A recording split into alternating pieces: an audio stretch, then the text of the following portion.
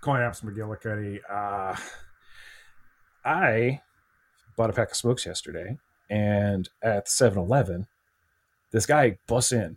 Like he just like he's walking around, he's looking all over, and I'm checking out, and he goes, "Hey, where do you guys keep the papers?" And I point, it's like, "Yeah, we got the paper right there." And he's like, "That's the Washington Post. I want the Washington Times."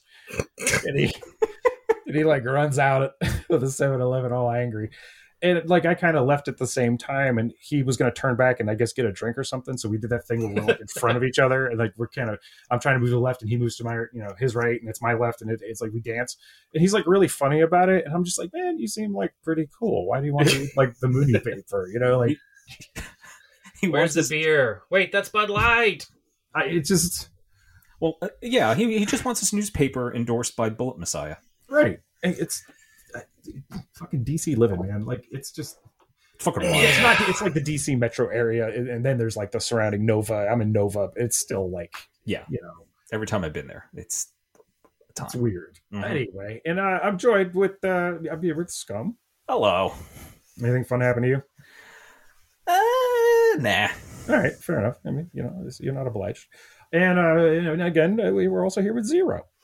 Welcome back again, gentle listeners, and in response to our listener feedback, welcome also our rough listeners. Let it never be said that we're not inclusive here at the Low Life Podcast. I'm feeling okay. I'm doing all right. I'm, as I think some of our listeners have noted, I have a new human that I'm responsible for, and the first couple months of that can get your head really discombobulated in different places from lack of sleep and strange hours and things like that. But I seem to be never immune from high amounts of weirdness. I was up at 4:30 a.m. the other morning, trying to calm my baby and get her to go back to sleep. And looking at the front door, I noticed there's somebody sitting in the streetlight underneath my house on the sidewalk. Whoa. Just sitting there. No. Very strange. Just to see like a kind of a back silhouette. And, as I'm sitting there burping the baby, trying to get her to go to sleep, straight up a unmarked black van out of Squid Game pulls up. The woman stands up, gets in the van, takes off. 4:30 a.m. Wow. High weirdness in the suburbs, my friends. High weirdness. Holy shit, man. Yeah. Mm-hmm. That sounds about right for where you guys are. I'm going to start sitting outside under the street lamp, man. But, so we're here today. We got a really, really fun episode. But before we get to the fun, we're going to talk about a couple of things. We're bouncing off of Twitter, just to be clear. I know we've mentioned it. I've kind of stuck around because it's kind of hard to leave. Yeah. I got getting David Simon doing the dozens on fucking morons when he blocks them is so fun.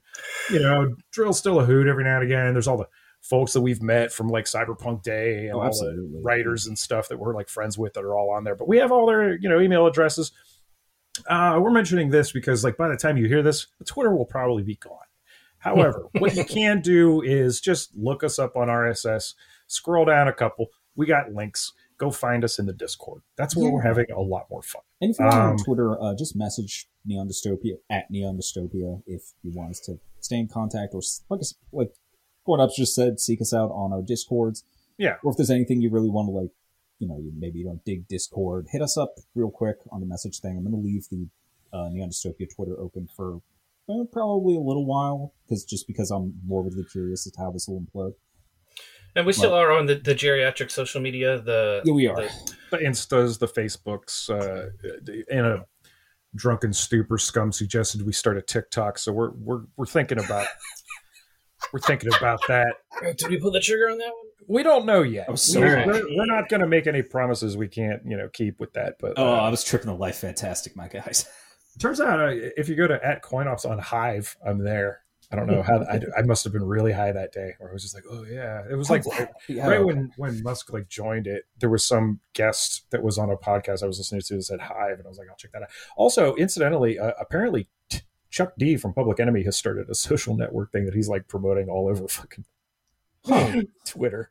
I think it's called like, it's like Bring the Noise. It's like an app called Bring the Noise, and I'm seriously looking into it. Well, that's a lot more exciting than Tucker Carlson sitting down with Ice Cube. I'll tell you that. That makes me sad. I'm that's like, upsetting. Sir, are you aware of your discography? I have to bring that up. I feel gross now. So that's the Twitter thing. And now, here's a news item. And I was just informed of this literally about, I'd say, half hour, 45 minutes ago. My dear friend, Agent 11,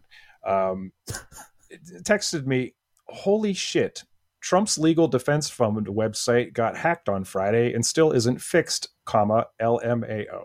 They even left the button to donate to the fund, but changed the link to go to the NAACP Legal Defense Fund donation page. Round of applause. I'm not done, but there's more. That's so good. And if you click on his name at the bottom, it goes to a broadcast of one of the election interference hearings. This is fucking gold. 3 crying emojis. And it's true. I did. I looked at it, and it is all fucked up. Like, if you go to like Patriot Legal Defense, it's all fucked up. It's like every time you cover hacker. It has like at the top, it has the Trump, 2024, and it just goes, "Hey," in a big red line through it, and it says, "Do not support Donald Trump's fraudulent Patriot Legal Defense Fund." Like, you can tell where they inserted text through this thing. In our country, everyone has to follow the rules no matter who they are. Our Constitution, the big rule book of our nation, says that we're all equal. Nobody gets special treatment. I want to talk a bit about lying. A lie is when someone doesn't tell the truth on purpose. It's like saying you ate an apple when you really ate a cookie. Lying is bad because it breaks trust. Imagine if your friends didn't believe you anymore because you lied a lot. In some cases, like when people lie to the courts or the police, it's not just bad, it's a crime. This is a fucking riot. And like, this goes on for a minute. You gotta scroll for a second, but yeah, down at the bottom, it's like the @real not Donald Trump Legal Defense Fund, the ACLU, the Brennan Center for Justice, and Rock the Vote. And then down at the bottom, if you click on like the hyperlink at the very bottom, his highlighted blue name, it takes you to this YouTube link that is straight up how Georgia officials defended the election from Trump on PBS NewsHour. It's beautiful. I'm so glad, because every time we talk about hacks, right, they're usually like shitty or malicious and kind of just uncreative. But there are selfless heroes out there. There we are. Like, we got a good one for the year. That's I needed that. I'll just say, I was so glad to hear that. I've actually been taking a news break just to retain some level of sanity, and it's good to hear stuff like that. Oh yeah, everything is wild. Did you see that in the Washington Times?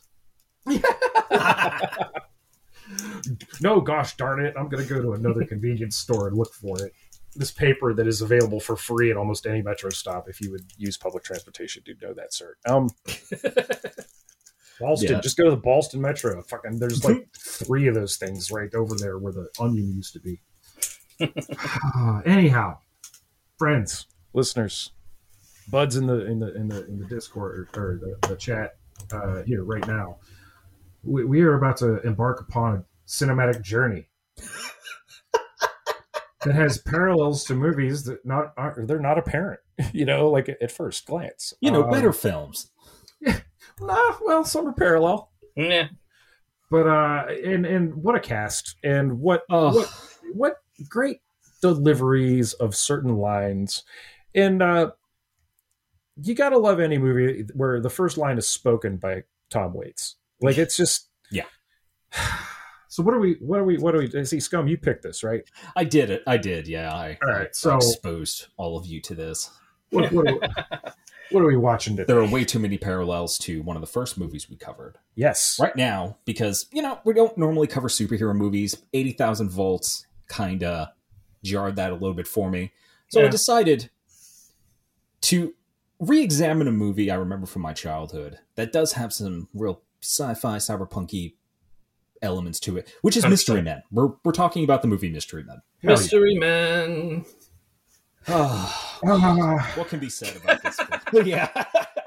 Well, I mean, the first thing we got to mention is that this is a comic book movie. This is like based on their 2 characters that were in Flaming Carrot, I believe. Yes. Yeah, that's right. Yes. It was like Dark Horse Comics, Flaming Carrot. It was kind of like a Tick-like vehicle from Dark Horse Comics, a little more underground than the Tick was. Yes. Yeah. Which would have made this movie like infinitely better. Well, in fact, I do believe that Captain Amazing was supposed to be in the original script Flaming Carrot, but they were like, we can't pull this off. That's like, we just can't pull this off. That could have been Homelander before Homelander. Mm-hmm. Honestly. Yeah. Seriously. We'll talk about it. Character very much is. Old. Yeah, I really like that actor who played him, honestly. So let's get into it. let's get into it. Podcast speak. So this movie came out in 1999, debuted in 1999. It was released to theaters. They kind of held it back because they wanted it to do this big opening weekend, and they didn't want it open against Blair Witch. Ooh, yeah. Ooh, I didn't even think of that. And from the start, there's so many problems with just the release and the way. I remember being a fan of films. The previews and stuff for this movie came out, and I was not impressed. They billed it as like a superhero movie. Yeah. It looked like more of Batman and Robin, like the Clooney Batman. It looked like that, but done large with these big casts. Mm-hmm. They didn't really build it as a comedy. They built it as an action movie. Mm-hmm. They didn't make it clear that it was like a parody, a put up of the genre, and it was very bad publicity, very bad marketing for this in the beginning. And as someone who had lived through it. As someone who was more conscious than I was, because I was still crotch spawned in 1999. And I was probably 22 at the time. Let me just... Yeah, I was born in 21, 22. I was in college. I was barely conscious. I was taking LSD. Going to raves. This one was, like, I was aware of this, but I don't remember anything about it. Yeah. Until I saw it on VHS or something. You know what I mean? Is this before, like, the parody movie really took off? No, because that goes way back. Okay. That goes way back. I mean, Airplane. Yeah. Galaxy Quest came out around the same time, but Galaxy Quest definitely advertised itself as like a put up, as like taking the piss out of the genre, and that was fun. This turned out to be actually one of the best fucking Star Trek movies. Yes. Absolutely. Agreed. Yeah, when this came out, I was like, oh boy, it's a movie. And just didn't do anything for me, I guess. Yeah. Like, there were some jokes even today where I'm like, Yeah, a couple of them don't land. And it was PG-13, so there's not like they couldn't do a lot of other stuff that they could have done precisely. Yeah. Mm-hmm. I think, would you guys say like this would have benefited from a harder rating? I think so. No, I think if they had leaned more into the fact that they couldn't, because like a lot of the joke or the goofy weapons that like Tom Waits comes up with that are supposed to be non-lethal. There's a lot of comedy that like could be mined from that. Now, swearing, that could have helped a little. Yeah. Like, because it would have set a contrast against, the fucking Blue Raja, like instead of him making all these like fork-based puns in place of it. It could have been like all these other, fucking dicks. And then this guy's like, mother wouldn't like that kind of thing, He could have been a really funny character, honestly. Yeah, I mean, there's had like a little more boys in it. I see what you're saying, though.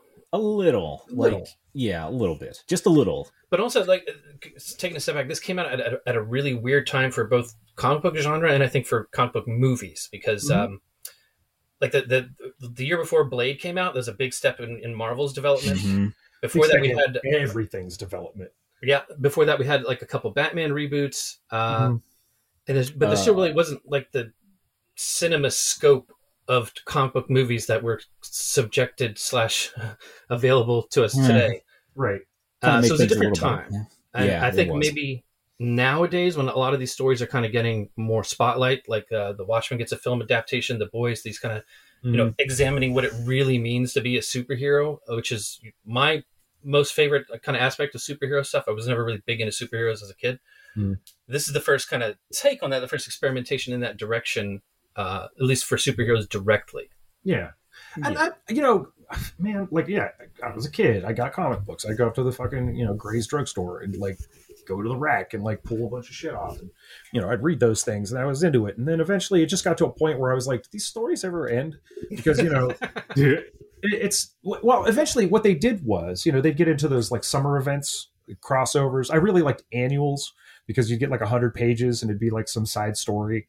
And it was self-contained, and I really enjoyed that. There was a beginning, a middle, and an end, and stuff like that. The thing that kind of pulled me out of comics was when they weren't doing arcs, and then eventually they started doing arcs, and then those arcs were like a 3-month event or like a limited series, like Secret Wars, where it'd be 12 or 14 issues, or Crisis on Infinite Earths. This is another really good one. But like, then that turned into the summer event where it would be 3 months of that, with multiple comics. So you'd have to buy all of the X-Men and X-Men affiliated comics to get the full story.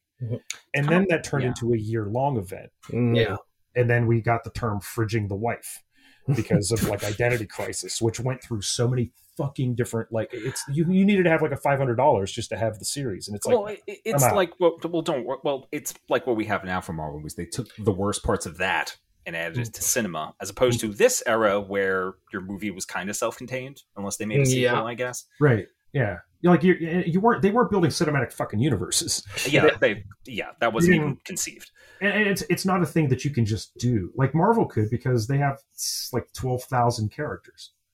There's a lot of, and the other thing too is going back to just like reading comics in general. Like I was much more into like if a writer was handling something. Mm-hmm. Like I wasn't a big Superman fan, but Superman for All Seasons is fantastic. That's a great piece of writing. I don't like everything Batman ever did. Oh yeah, Red Sun, the Elseworld stuff was really cool. Batman the Cult was fucking awesome. Yeah, Arkham Asylum, Long Halloween, like these self-contained stories are definitely, because they usually end, like I said, like they have a beginning, middle, and end. But when it like, let's say Mystery Men, at least it ends. No one's ever tried to resurrect it or make a sequel. Which, oddly enough, I feel this might benefit from a sequel. Yeah, not even a reboot. That's just a straight sequel. Yeah, it's very strange because at the time, they just properties like The Tick, which were aimed more for younger audiences, were doing well, and it seems like this was trying to bridge that gap, but they did not connect with the populace on a whole. Well, yeah, because there were those like alt comics, like you're talking about. Precisely. And if they had marketed to like that bracket of the public, they probably would have done a lot better. I think this was an expensive movie to make. I think they put $68 million into it. They barely made back 33. It does not. It doesn't show really. I was going to disagree. I was going to say like actually a lot of it does show, because like, well, the special effects aren't great, but there aren't many of them, and what they are doing is just making a mess. Like we're talking about a tornado in a can, and it's extremely detailed sets, and there's digital effects, there's practical effects. The costumes are fantastic. The equipment is fantastic. Yeah. Like whoever did set design, makeup, costumes, the miniatures. I actually comment on that. Like the miniatures in this movie are beautiful. They have some fantastic like physical, like like practical explosions. And they do. I wish we would have seen like more of the world, because the world is so cool looking. But Me too. The world's weird. Like I don't know what enough to let you know it's there. Yeah, that's one excellent thing that they do for the background design, the set design, everything. It's just whatever is going on in this world, like you get a really good sense of it from the stuff that they show. It's really pretty to watch. Yeah. Very similar, like you said, to Super Mario Brothers in that way, that just like what's presented to you. Well, that's the first big parallel, is how much this really reminded me of that early on. Besides like the lighting and some of the camera technique, just like it almost seems like it could be in the same sort of world. Mm-hmm. Yeah. I feel that. Also, the other parallel is the director of the Super Mario Brothers movie. It was their only movie. Yes. Guess what? Yeah, this director, Kitka, what's the name? Usher. Inka Usher. And it's another strange thing that they picked this guy for a $68 million movie with a star-studded cast, because he'd never done a movie before. Right. Yeah, he was a professional commercial director. Right. What did he do? Yeah, like Nissan commercials. Honest to God. Amazing. And here was the thing, like there was even a moment on set where I think he was talking to Hank Azaria, where he's like, "Yo, I'm one and done on this shit. Like this is it. I want to go back to the 60-second shit. This movie broke him. We'll all remember him best from the Got Milk campaign, from the Taco Bell Chalupa Chihuahua campaign. That's right. So he was making money in the commercial zone at the time, and this was his first foray into film. Y'all don't understand that Chihuahua. He ruled the world. That was bigger than Spuds McKenzie. Yeah. Like it, I mean, Yo Quiero Taco Bell was everywhere. Yes. Like people learned Spanish when that ad came out. Yes, absolutely. Whether they wanted to or not. Like you suddenly knew Yo Quiero Taco Bell. Like that fucking dog ruled the world. I can't even describe to you how. Oh, man, people under a certain age are just not going to understand what it was like. That's all right. I get back to tell people the same thing with the aside here, the Quiznos subs commercial. Those were insane. You had to be like smoking ice to make some commercials like that. Oh yeah, but what's that band? They have a song called Lightsaber Cocksucking Blues. And, not familiar.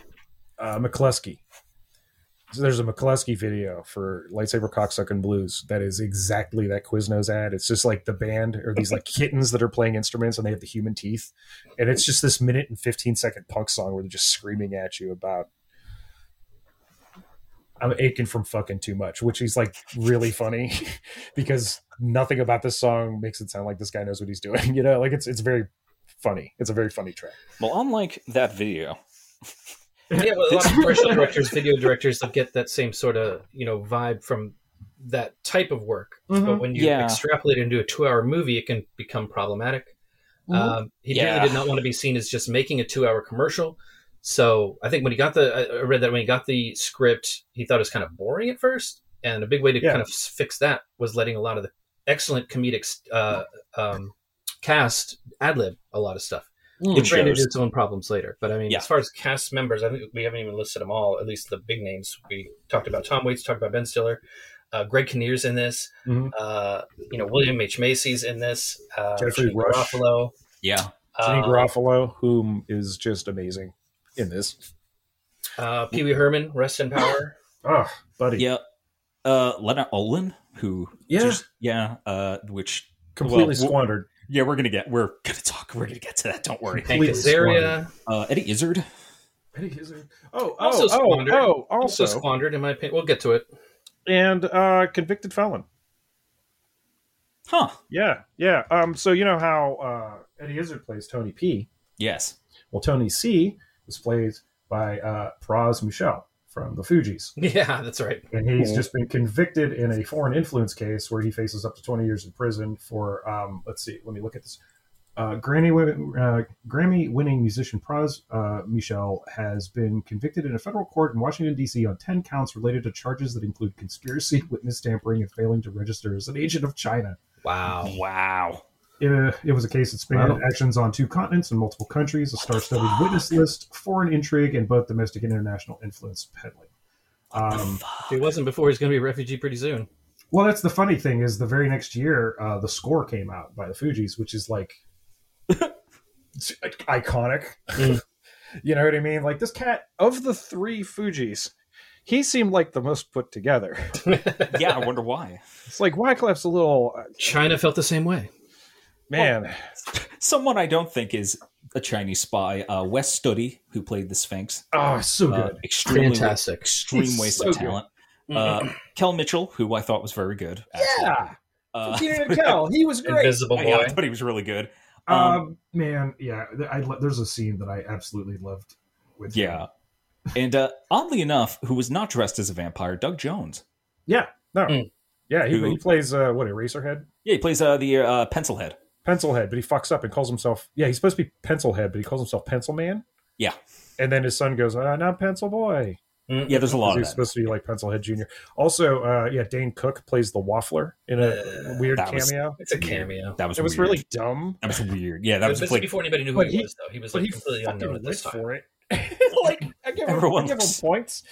Everyone looks so tired. Like, I think that they legitimately just look tired while he's doing it. And also, in a really fun little side cameo, too, Michael Bay. That's right. Michael Bay plays one of the frat boys, along with Headbangers Ball Zone's Ricky Rackman. And I couldn't find him. I fucking kept pausing. I was like, which one is he? Because I thought he had black spiky hair. He must have had blonde spiky hair or something. I couldn't really tell. It's funny, too, because I want to talk about later how maybe this could have worked on MTV with that kind of cast. It could have been a cool series. It could have been a really cool series. You know what this would have worked as?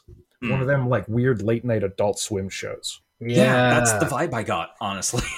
Like, not quite Loiter Squad, not quite Aqua Teen, like somewhere like closer to, say, Venture Brothers. Yeah. Mm-hmm. Not as great by any stretch. Nothing is, but nothing. No. Close. This could have worked if it had a little bit more time to stew and cook. So let's enter the plot, shall we? Yeah. Enter the plot. 24 minutes into the podcast. Why not? Open. Gotham City. Champion City, excuse me. Close enough.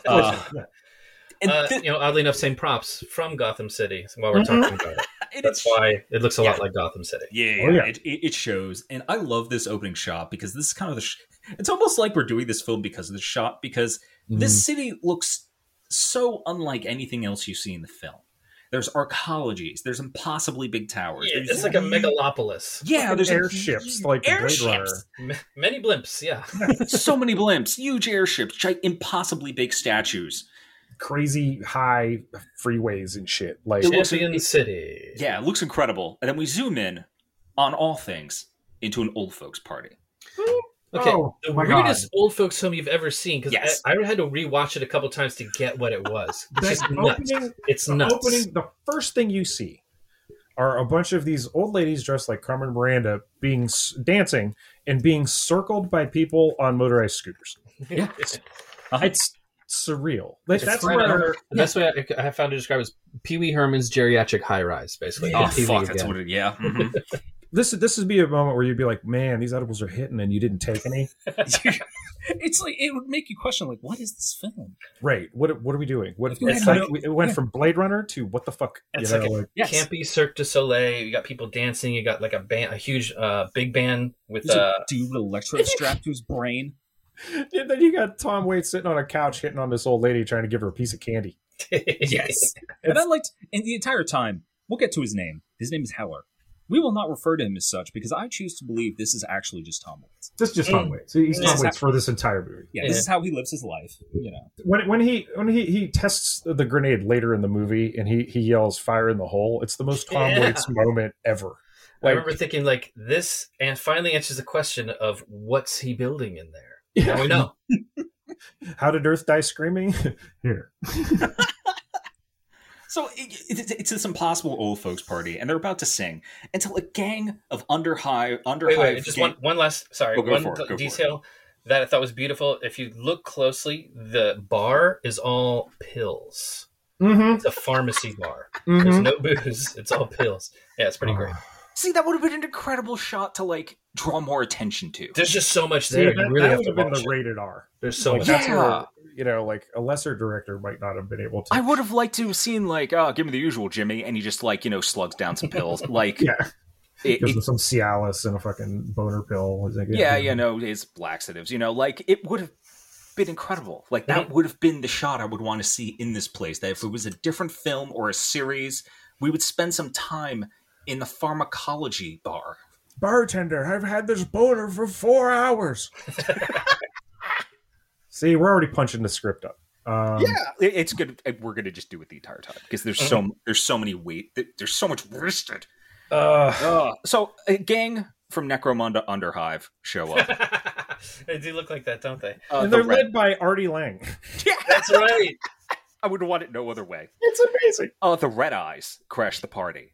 And they just rob old folks of their dentures and their prosthesis and watches. This prosthetic arm that has an entire bit that goes throughout the scene. Yeah, it was They're weird. Gold teeth. They're robbing people of their medals, their jewelry. Yep. Fake eye.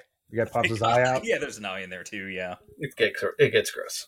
yeah, it gets interesting. They throw the prosthetic arm into like the chandelier and it sticks. Then, God, you get a superhero montage intro for the lamest superheroes in existence. Then we see our heroes. Yep. It's so good. And they all deliver this opening line like they've been practicing it in the mirror for a week. Each of them has their own little shtick. We get the Blue Raja, Who's not? who is not at all in any way, shape, or form. The Shoveler, who's definitely the Captain America of this story. Mm.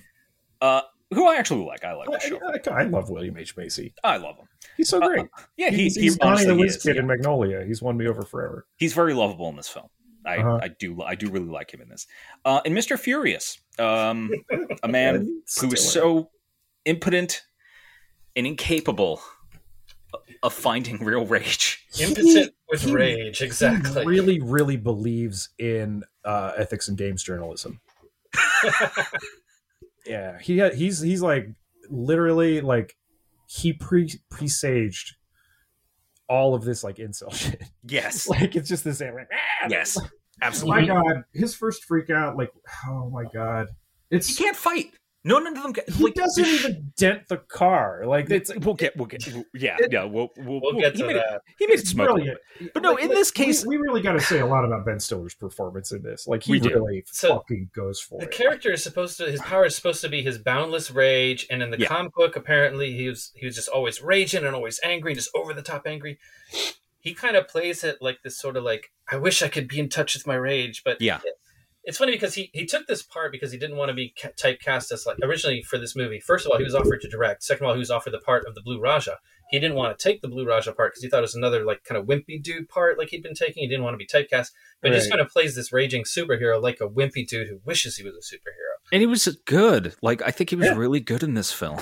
Yeah. Like I don't normally like him in films. I think he's a better director, oddly enough. Yeah.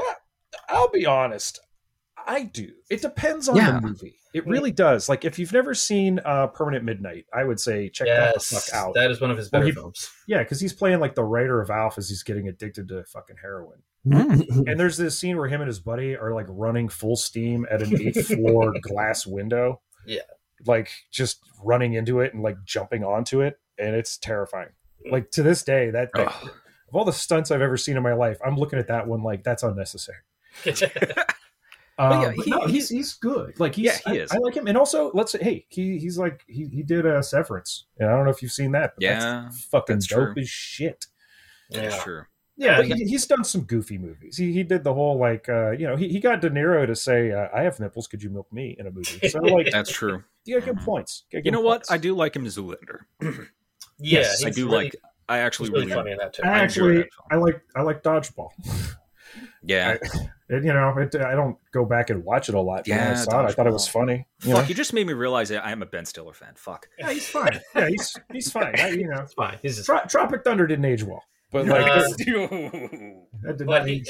It did not age at the time well. He comes in with his one-liner, and he's dressed head to toe in black worn leathers. And I'll say it now because Wes Studi says it later, and it's one of the best lines of the movie.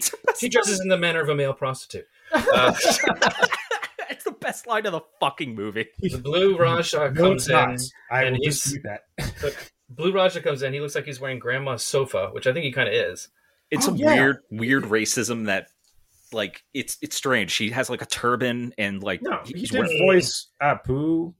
Yeah, but at the same time, at least he didn't like put makeup on for this role. Yeah. And actually a huge plot point of his character is the fact that he is faking it. He's just faking being a British guy, British colonial like dipshit. Yeah, that is. Well, true. If you know your British history, he gets into that a bunch, which is kind of like it doesn't justify it, but at the same time, it's like that's the character. The joke is how bad this is, right? And Shoveler is like blue collar Captain America. He's got like a miner's hat on. He's great. Catcher's gear. He's got a wife and kids. William H. Macy. He doesn't give a shit if he's in a Coen Brothers movie or an extended Taco Bell commercial, which this looks like sometimes. He brings it. I mean, like he does. It. He is on board for it. He definitely gets across a very earnest, plain man with a dream. Who, oddly enough, knows how to fight better than Mr. Captain Furious. Mm-hmm.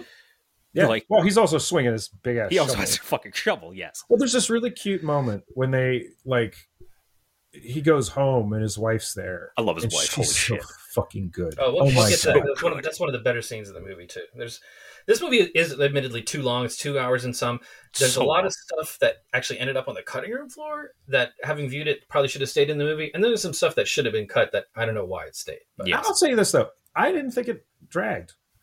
Like, it's a quick, brisk 2 hours. It's funny because of what you expect. Well, what you think is going to happen in a superhero movie is like it's a little first battle and they get their ass kicked, and in this one it goes the other way. They have their first battle and they call it a victory, and it's like they do these things where they stop and they come back and then they're like, they got their ass kicked, or hey, this didn't work out right and we fucked up and now we got to come back again.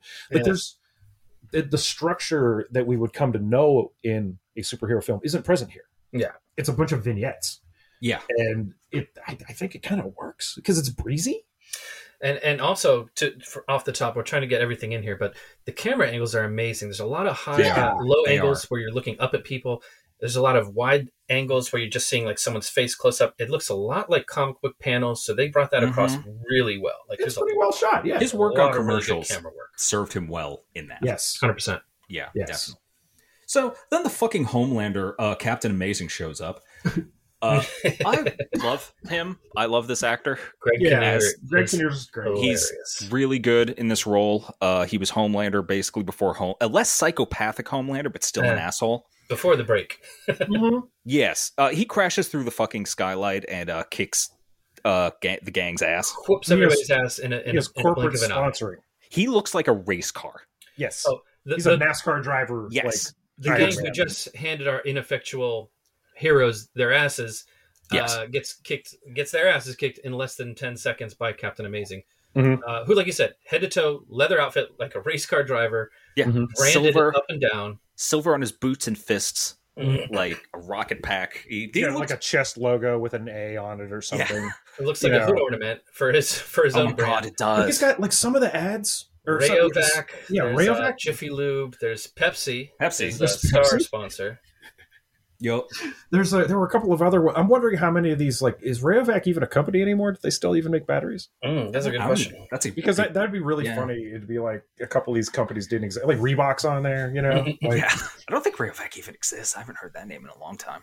Yeah, I only see like Energizer and Duracell anymore. And I'll say for the first like 5 to 10 minutes that this guy's on the screen, everything you need to know about his character is revealed. Yes. It's so beautiful. Fucking publicist just walks through like over the gang members. Is like, good job, Captain Amazing. I was going to hand him a towel, as if it was all set up, Right. And they're walking off, and like the nerds are like, oh, we should go talk to him, Right. They stop Greg Kinnear, and Greg Kinnear's like, "Oh well, we'll come back and see you guys later." Like, and it's like, no, we're superheroes. And they look at him like, "Oh, you guys are you're superheroes. Okay, Right. Keep up the good work." Right. Yeah, and Ben Stiller hates it. Yeah. He's like, fuck that guy. He's making fun of you. And, Shoveler, William H. Macy's like, no, man. Like, he supports us. They think he's sincere. The Shoveler has a good heart. He thinks he's being sincere. Greg Kinnear's a jerk. Right. Yeah. Sorry, Captain Amazing. He's such an asshole. This doesn't happen yet. I'll wait. But like, okay. So he just like leaves and he gets in the car with his agent. Oh, that hasn't happened. Oh, yeah. Wait on that. Yeah.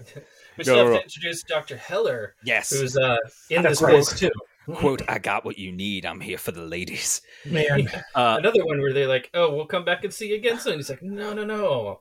I don't live here. I'm here Dr. for the Heller ladies. is Tom Waits, man. It's just Waits. Yeah, it really is. Look, I love Tom Waits in like Dead Man. He's great. I love him in Down by Law. I love him as Dracula. Renfield in Dracula. He's fantastic. Yeah. He's probably the best Renfield. Buster Scruggs. He was fantastic in Buster Scruggs. Absolutely. Yeah. Yep. Well, anything. Anytime he does a film, it's like totally worth it. Any interview he has, it's just a riot. It's I have hilarious. a theory that he just doesn't have an agent. He just kind of just shows up and like he just waits it. Of course you let him in. Yeah. Of course you let him in. And then you show him your box of garbage so he could build a fucking instrument. Because he's having, you could tell he's having so much fun in like every part he's fucking in. Even in this film, I think he's having more fun than anyone. Yes.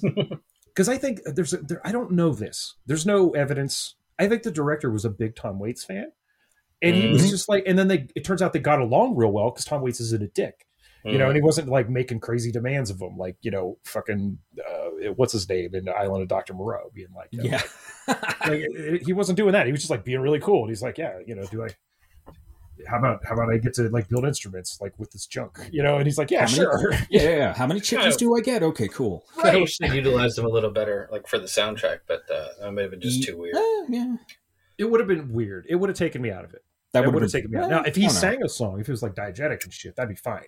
But like if it was just like he's like building stuff, or if it's a montage, like if they establish that he plays music and then there's a montage of him building shit, and then they're doing like Earth Died Screaming in the background, that would make sense.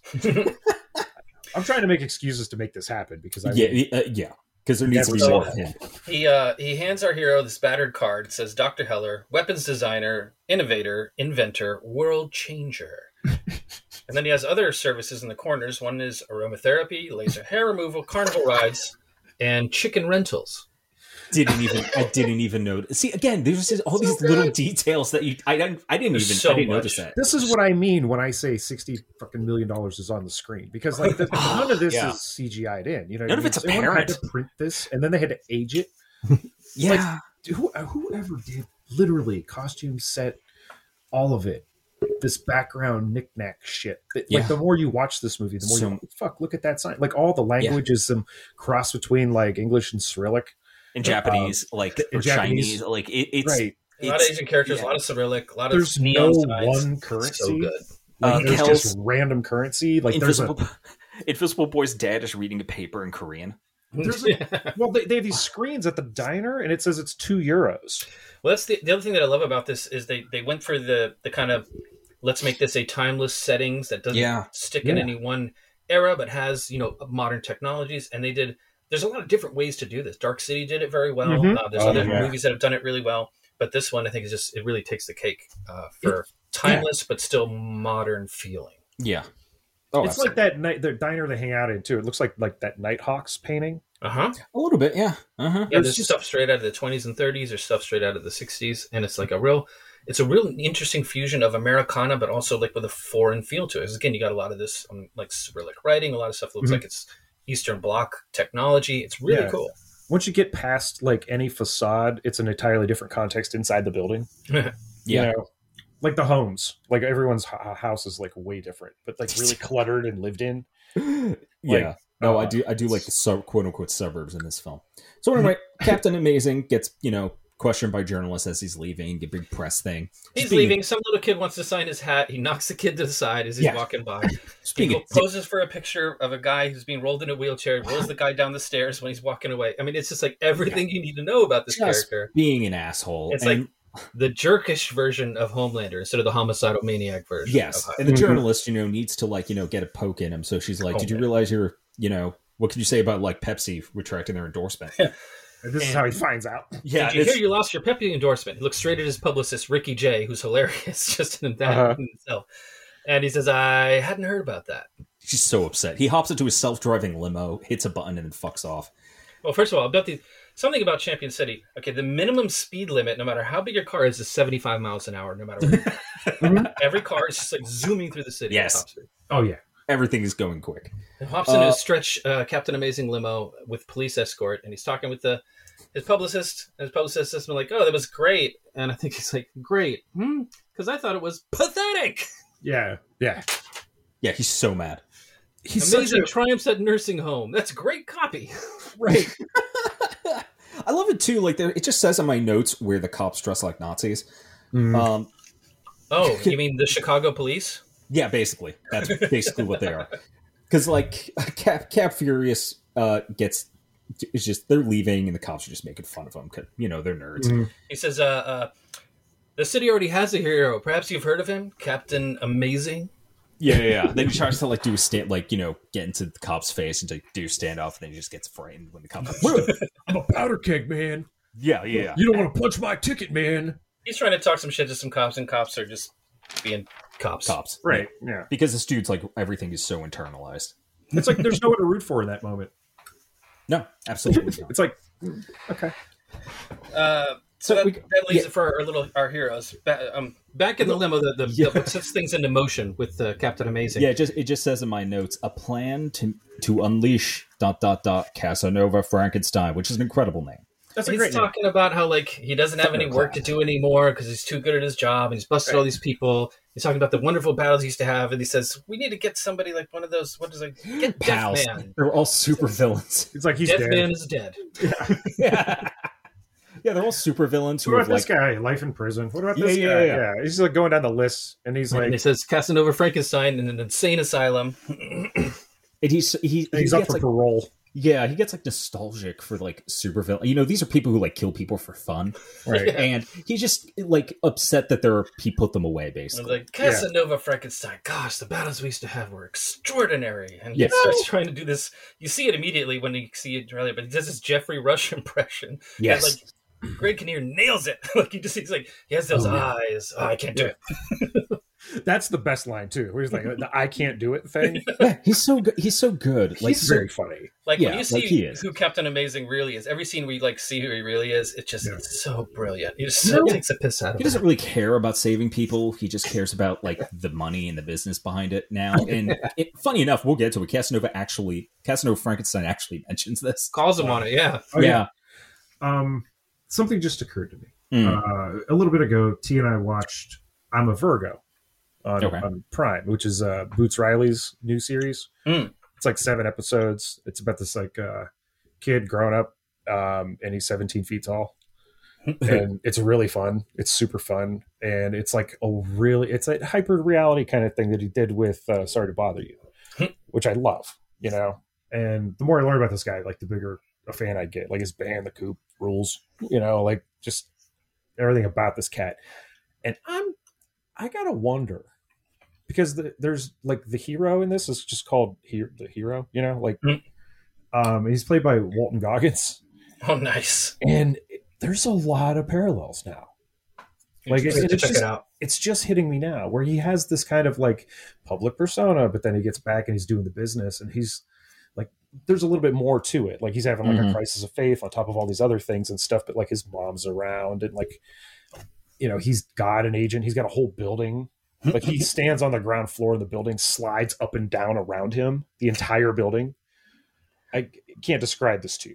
Like you have to see it. It's fucked up. Well, it's like, wealth and ego and just, I don't want to say selling out, but just going corporate basically. Because like he is, like Captain Amazing in this is definitely like a corporation unto himself. Yeah, exactly. And then we got to get into the alter ego thing. Corporate property. Oh, exactly. Yeah, that's coming up right now, actually. So, because we get a really nice... Okay, I really like this miniature. Let's talk about the model. I really like this miniature. The Asylum? Yeah, we got a nice zoom in. Champion City keeps their madmen in an island in it's the Arkham Bay. Asylum. Yeah, it's literally... Yeah, it's. I just call it Arkham Asylum. It's so Arkham it's like more... It's so Arkham, it's almost more Arkham than Arkham. Yeah, it's more Arkham than Arkham. It's like mega jail. It's like mega Arkham. Like this place is huge. They squander it. They do. It's barely in the movie, but it's such a beautiful miniature. It's erased. That's so the best. Yeah, it is. Jesus Christ. It's such a wonderfully detailed bit piece of this building and like of great practical effects because they just lovingly zoom up into it until you enter it. And we're in Casanova's parole hearing. Joffrey Rush doing some work. He is fan-fucking-tastic. I love him in this film. I really do. They bring him up into this room for his parole board hearing, and like it's like they scraped Jean Valjean off the floor of his cell. I mean, he's got like long hair, long nails, skinny, no shirt. I mean, he's like such a pathetic. Did you ever play the Marquis de Sade? Because for whatever, he did in Quills. It was amazing. That's right. That's what this reminded me of. Fuck. Yeah, that's good pick. That was later. But yeah, this could have been a character study. Very much so. He definitely gives off those vibes. And hi, Lena Olins, in your only lines in the fucking movie. She's so damn pretty. Cornups, you want to? Yeah. Come on. She's like, it's Lena Olin. Yeah. The fuck. She's what are you doing? Why are you in this movie? At the prison. I hope she got full rate. Hearing. I do. I hope she got like full rate plus. Yeah, me too. Because like there has to be so much of her shit that they just dropped on the floor. There had to have been. It had to have been cut from the film. You can see from their interactions in a lot of the scenes that there was more to the story of them than gets to be presented. Yes. And that she's like his doctor. Obviously, she's like fallen for him while she's been in the prison. He's probably, been working on her, but there's a whole story there that doesn't really get much told. It's so upsetting because she looks amazing. It's squandered. These are her only lines. These are her only lines in the film. And they're very cheesy. And they're very bad. They're nothing. This man is no more of a danger to society than I am. Thanks, Harley Quinn. Now, freeze frame. We haven't established anything about this lady at this point. Like, by her delivery of this line, it's obvious that she's in cahoots with him, but you're making a leap there because they haven't established that. And what really makes this scene weird is Captain fucking Amazing's alter ego, this dipshit lawyer named Lance Hunt. Lance Hunt of all. Lance Hunt. Of course, his fucking name is. I bet he was the king, the captain of the lacrosse team too. Yeah, it's fucking Clark Kent enters the room. Totally not, totally not Captain Amazing. Glasses, totally suit. Well, have we had the guys having the meeting yet? That's next. That's one of the best gags in the whole damn movie. One of but anyway, so he's just like, he's got a slick suit on. He's got his big black Clark Kent glasses on, and everyone at the table is about to say like, "Oh, we were just going to remind everyone how he's a horribly insane criminal, he's a genocidal fucking maniac. Like, what are you thinking?" And he's just Lance Hunt's like, "Oh, I agree, but I was just having dinner with my good friend. You may have heard of him." Captain Amazing. And they all swoon a bit. Yeah. And he's like, he gave me this letter to read, and it's his fucking groceries. He pulls it out and he just starts reading this florid letter, like very eloquent. And then like when they close in on the paper, it's just his goddamn grocery list, and he's pulling it out of his ass. And what he's trying to say is he's like, yeah, give this guy a second chance. Captain Amazing thinks it'll be good. He's rehabilitated. He's cured. Let him go. And apparently Captain Amazing can just like his word is law. Because it just holds an influence that's enough to change minds. It's enough to get a fucking prisoner released because they're like, you know what? You're right. And I want this rubber stamp. It's just cured. Cured in blue ink. Yeah. The date, I fucking forgot now. The date on the paper is an impossible day. Oh, yeah? It's right. It's like That's right. It's a 30-day month, but it's the 31st. Or something like that. Yeah. Like I read that in a bit of a trivia, and I was just like, I went and I paused it this time, and I was like, yeah, and then I forgot to write it down because I'm dumb. But like that, yeah. I do. You can have the rubber stamp if I can have his limo. This limo's pretty cool. It's amazing. It's a fucking Corvette limo. Yeah. So yeah, they let him go. He's cured, and he gets in his Corvette Stingray limo, which I don't know if this was an actual prop or not. I've sat in a Stingray Corvette before, and it's more like getting into like a jet cockpit. Like you lay down in it. If this was made into a limo, you'd have to be like almost prone to be in the back of it. The cars are pretty cool in this movie. I'm not going to lie. All the cars. Everything. All the background cars are so weird. Yeah. Everything in this movie looks shitty by design, except like some of the cars look incredible. Or they look cool and they're dirty. Yeah. Like they're just lived in and stuff. And we're going to get to one of the best later. Dude, I was I actually had to look up the spelling of the name of that thing. And it's the best thing ever. Like, never heard of that word before until this movie reminded me of it. And I'm like, we need to repopularize it. We'll get to that later. But yeah, smash cut, bitching at the diner. Mm-hmm. So it pulls into the diner scene where the three of them, I guess they have this tradition where they go to the diner after they do the thing. I used to do this after clubs with friends. Yeah. It's very relatable. Yeah. And they close in on, again, like this automat TV on the diner table with Captain Amazing doing a toothpaste ad. Yeah. It's just one of those Paul Verhoeven, like, this is the world through commercials moments. It's beautiful. It is. It's all the world building at the beginning is really wonderful. It is. I really like that, like, bit of technology that we get to see. But you still have like a diner. You still got a waitress. Yeah. You know. And this is where you learn a little bit more. Like, they are all talking. They're just like letting it out. They're talking as real people, not giving their one-liners that they were given in the fight. Except and this is where you start to wonder, like, is Mr. Furious like actually Mr. Passive Aggressive to waitstaff? Like, he's not really angry. He's just like a real dick to people. Right. Yeah. He's being an edgelord. You know, like pretty much. Yeah. He hasn't. I've been to the Edge. Okay, there's a mall there. There's a mall there. It's like you can buy T-shirts at the Edge now. Like, it's not edgy. It's just, No, he's just trying to be like cool, because this is a running theme throughout the film that he always tries to make up things about himself that aren't real. Mm-hmm. Because by the end of the film, you're going to get the sense that he wants to be anybody else than who he actually is. Mm-hmm. Which, if this was a longer medium, would be interesting to understand why. Mm-hmm. And there's another kind of running through this, a trope of it's almost interesting, like in the kind of universe they exist in, because they go about like speaking things into existence, like all the like really like supernatural sort of powers stuff that happens is stuff that they've talked about. Like when Invisible Boy says he's going to be invisible, when they talk about how the Sphinx cuts guns in half, like all these things that they say, eventually it sounds ridiculous, but they happen. So it's kind of like really interesting cause effect. Yeah. Mm-hmm. I wish they had done more with that too. Yeah. Because like that's where like you could speak your power into being real or something. Like the gun things is never explained. It's just, dude, this person needs to be present, and this is he's capable of doing this, and then it happens, but you never see the mechanism. You never see it just pop up. It just is. And I'm wondering if it's not a lay the heaven situation. Because eventually, I'm going to jump ahead a little bit. Like the ultimate weapon is apparently supposed to turn your like dreams into reality. Your hallucinations. Right. Yeah. So, but like, what if people could do that with rational thought?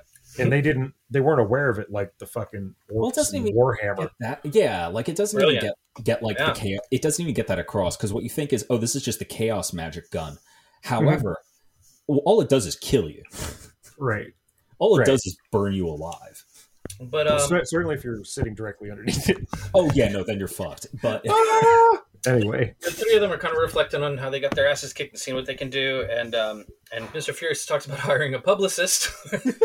which is hilarious. I got $150 on it right now. We've had those meetings. We still do. But this is where they start like this. I'm sorry. I think it's the best bit in the whole movie because it kind of encapsulates entirely my whole aversion to the superhero genre when I was a kid. And it's when he goes, something. Maybe if I had a billionaire supporting me like Lance Hunt, and I was Captain Amazing, he says maybe it's because they're the same guy. And he says, "Are we going to start talking about this again?" And he goes, I loved that. I Lance loved Hunt that. wears glasses. Captain Amazing doesn't. Oh, it's so good. And That he was, says, I love it. yeah. but then he just takes him off when he transforms, and he goes, "That makes no sense. He wouldn't be able to see." I just Oh, the callback to that joke is incredible. Yeah. It's a good one. This is a great setup for an amazing like landing later. just like I'm the only one who notices this guy's Captain Amazing. There's a lot of these. There's a lot of these setup like payoffs. I will say that about this movie. Not all of them. Not everything lands. And there's some, like a couple of moments that are like supposed to be funny that kind of are funny, but not funny the way they want it to be. You know, But they they don't quite land. But then there's these other bits where, like, we'll get to Janine Garofalo. Yeah. When they land, they land. When they land, they really So they're they leaving, pitch it a and- guffaw a bit. Yeah. So they're leaving. Eddie Izzard shows up looking fresh. And Damn. the Disco Boys roll up. Yeah, a big Well, Cadillac Eddie Izzard rolls up and, in the Disco Boys, who's Eddie Izzard and Praz, as I mentioned before. Oz. Tony C and Tony P. Amazing. And Eddie Izzard does this great thing where he just like he goes into the payphone and he knocks the receiver off so it's hanging and he just dials and then he picks it up to talk. Yeah. Like one-handed. I don't know. He's amazing. Yeah, he It was is. amazing, but I'm going to say I think he was a little squandered in this I movie. think For he's a little underutilized. Yeah. where a bunch of people were ad-libbing and making their parts bigger and doing more, and maybe he didn't feel comfortable in doing that, maybe because he was, quote unquote the bad guy. I don't know, but I really feel he's underutilized. I've actually seen him perform a couple times. Mm. One time I saw him back to back 2 nights in a row. Oh and shit. his set was like the same jokes, but told almost completely differently. It's really conversational the way he gets his humor across. Yeah. It's really amazing if you ever get to see him live. I've never seen him live. I've watched a few of his like Yeah. stand-up Specials, specials. It's fucking phenomenal. Like just terrific storyteller, amazing timing. Mhm. I feel like basically like he needed what Tom Waits had. Yes, I feel he ad-libbed the least. Yeah. He's still great. His physical like presence, Oh, yeah. his physicality is very good. His little disco dance at the beginning is really Absolutely cute. insane pompadour. He's got like a Yeah. fur collar, long coat. He looks like the the Yakuza guy from Electric Dragon, basically. Yeah, honestly, like, well, yeah, but Eddie Izzard's hair is like 10 stories tall. Like, it's amazing. And disco was a weird choice. Right around this time in the late '90s, disco was experiencing like another sort of revival in pop culture. I think that's why they nailed on this. Also, because you can look really ridiculous with all the disco It makes clothing. Disco House was blowing up a bit too. That's what I was going to say. That's when I noticed it was when people started rolling it into disco sets in the clubs. Yeah. Oh For, yeah, you give me house this Stardust. Music sounds better with you. That Filter House out of fucking Paris and France. 100%. But there was a Tallow House and stuff that was like very much like Italo disco it just blew up. Like when I started like DJing, there were like like I'd say mid '90s. That's when you had a lot of people who were just like, "Oh man, did you ever hear these like B-sides from this Italo disco?" And you'd go look it up, and it's like some $40 fucking record from 1967. Yeah. But you're like, all right, let me listen to it, and you're like, all right, I'll tell. It also like muddles time more. Yes. Too, because we know that Casanova's been in prison for like 20 years, and the way they talk, they think like disco like died within those 20 years. So 75 were like the year I was born. Yeah. Casanova. Ostensibly, he must have gone to jail in 70, 78 or 79 if he's been in jail for 20 years. And the Disco Boys just kept on, Kept on grooving. partying. Yeah. How old was Greg Kinnear then? Like fucking Don't think about it. 16? Yeah. He's pretty Yeah. young in this. But anyway, Yeah. the point being is that like there is. Well, there is. It turns out this movie made an argument that disco is timeless, and it's born true. Clearly. It's one of Eddie Izzard's best lines where he's sitting in the disco room and he goes, "Disco is not dead. Disco is life." Like, he just delivers it so well, you believe it. It's this wonderful wistfulness about it. Jumping ahead. So our heroes see the two of them. Yeah. And they're and Mr. Furious wants to follow him, but the other two are like, "It's late, man. We got to get home. We're done superheroing for tonight." He's like, "Oh, I thought you like I was with some real superheroes and not like some pose or whatever the fuck he says." And so he hops in. So he has this recurring thing where he can't land his jokes, and like later when they're roasting him, Janine Garofalo has a good bit about it, and it's just true throughout the case. He's just always doing these mixed metaphors. It's hilarious. No, he he's had to bad really at work to be that bad. He had to really work to be that bad. Well, that's the joke. Like he can't do one-liners. He can't be that cool. And he also does that, like, man. See, I knew a guy like that who would he'd give you like little like pointers on his like internal, you know, rage is building. I'm getting angrier. You know, like my vision is red. Like this was particularly funny to me. Yeah, because all he's doing is that it's that meme of the kid wanting to raise his hand in class, and you can see all the veins in his neck and forehead. You know what I'm talking about? So like, he is that, you know, but personified and animated. Pretty much, yeah. But it's completely useless. It doesn't make him better at fighting. Well, just rage. It's almost like a Zen koan. His entire performance. It's just like, see, like you could be angry, and what will it do? It'll make you tired. You know, like that's all it does. Yeah, you have to do things. You know. So he decides, follows the Disco Boys, and then the rest of the gang goes home, which I think is just some really great scenes. He learns so much about the characters from when they go home. Oh, I love the shoveler when he gets to his, like, okay, again, the set's incredible. Like the shot's really cool. Like when he pulls into the driveway, you can see he lives like across the bay from the city, and the whole city's highlighted in the background. He lives in this little suburban like ranch. It's like this island. Gorgeous. It's like this island of suburban grass and trees, and everything else is just mega structures. And the lighting is amazing. It's a really good world building shot. So he rolls up. We are introduced to his wife, who rules. Probably my favorite character. She's absolutely correct about every fucking thing she says in this movie. Everything. She's smart. She's 100% right. Yeah. No, she just Jennifer Lucille. That's right. She fucking chews him out. Like, you know, and she's really sweet. Like, I like this shot. It really establishes how much they do love each other. Yeah. You know, she takes his beautiful dumb head into her. And she's got the big rubber gloves. Yeah, they go into glove cam where like you see her big rubber dishwashing gloves on either side of his. She's like, "You're the face." greatest. Yeah, like you were. She's like, "You're not a superhero. You're a husband and you're a father, and you know we love you. We love you. Isn't that enough? You know, like he goes into his like, I have a gift. I shovel well. I shovel very well. Oh, and she's like, "Oh, you gotta give that catcher pads back to your son that you bought them for." He's like, "Well, I bought them too, you know." Well, like, mine too. I bought them. Like he starts mouthing off, and she just gives him a look, and he's like, "All right." Yep. They have their chemistry is fantastic. Yeah, it's really great. It's one of the best on screen like marriages I think I've seen in like ever. And then when he's like more or less cowed, like his little son comes up to him, and it's like hugging his leg, says, "I believe in you, Dad." But son's got a Captain Amazing T-shirt on. So. Yep. And it is interesting, too, because at the time I know one of the joke, the idea being like the submissive white man to the black husband. But however, it's done so well, it's really not a problem, honestly. No, it's so natural. It's so natural. Like, she's so great.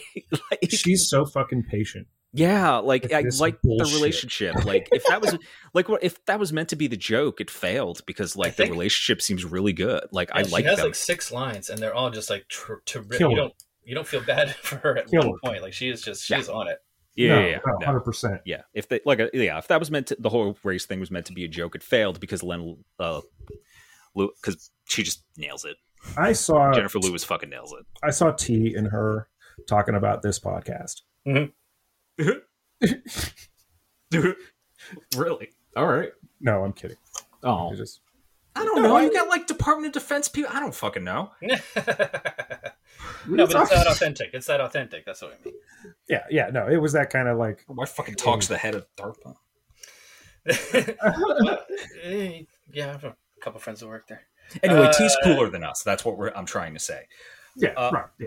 Yeah, like there's no 100%. Doubt about that. Your wife is way cooler than any of us. Anyway. So then we shift over to a hard cut to Blue Raja's house, where he's what a fucking dork. I say that because I rehearsing his lines, and in obviously this huge room, living in his mom's huge house, and like why the fuck does Okay, it? you know what it looks like? It looks They've like got a this relationship. this looks like the set of the video for Guns N' Roses Patience, where it's just nothing but rugs that are like hung and layered over everything. The whole thing is covered in rugs and candles and incense. It's And got like yeah. thrift shop rugs and head shop tapestries all over the walls. it's the most chill looking fire hazard you'll ever see. Yeah, a giant bowl full of incense. And his mom comes in saying the thing that my parents and grandparents have told me many times. What's burning? Yeah. What's burning in here? I love Are you her. on the marijuana? She's so good. She is really good. Again, I you just do get so much chemistry between the two of them. They only have maybe 3 scenes together. Yeah, she he's this awkward. shows the fuck up. She Like, does. She did really like, especially later for more emotional scenes. She's such a very good actress. Louise Yes. Lasser. Yeah, she's a legend. She's incredible. And it's just great because it's like he's just a skinny, nerdy white. And he dude. just, first of all, the minute mom comes in the room, he drops the accent. So you realize that's And this is the first time he does it too, which is great. Yeah, Because so even when he's hanging out with his buddies, he keeps doing it. Mhm.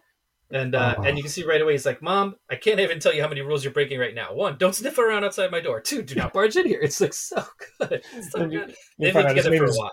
You find out his name is Jeffrey. Is he Jeffrey. Jeffrey? Yeah. Jeffrey. Again, so great. again, like Furious. I mean, for his character, for the Blue Raja, his character, you definitely get the sense that he's just a fucking weird nerd, as opposed to Furious, who just is trying his hardest not to be him. Well, they're all kind of like different flavors of posers. Yeah. Yeah, But they're different flavor of loser, yeah. Yeah, Well, I wouldn't say loser, but I'd say poser. But here's the thing: it's like, are you if you're earnest?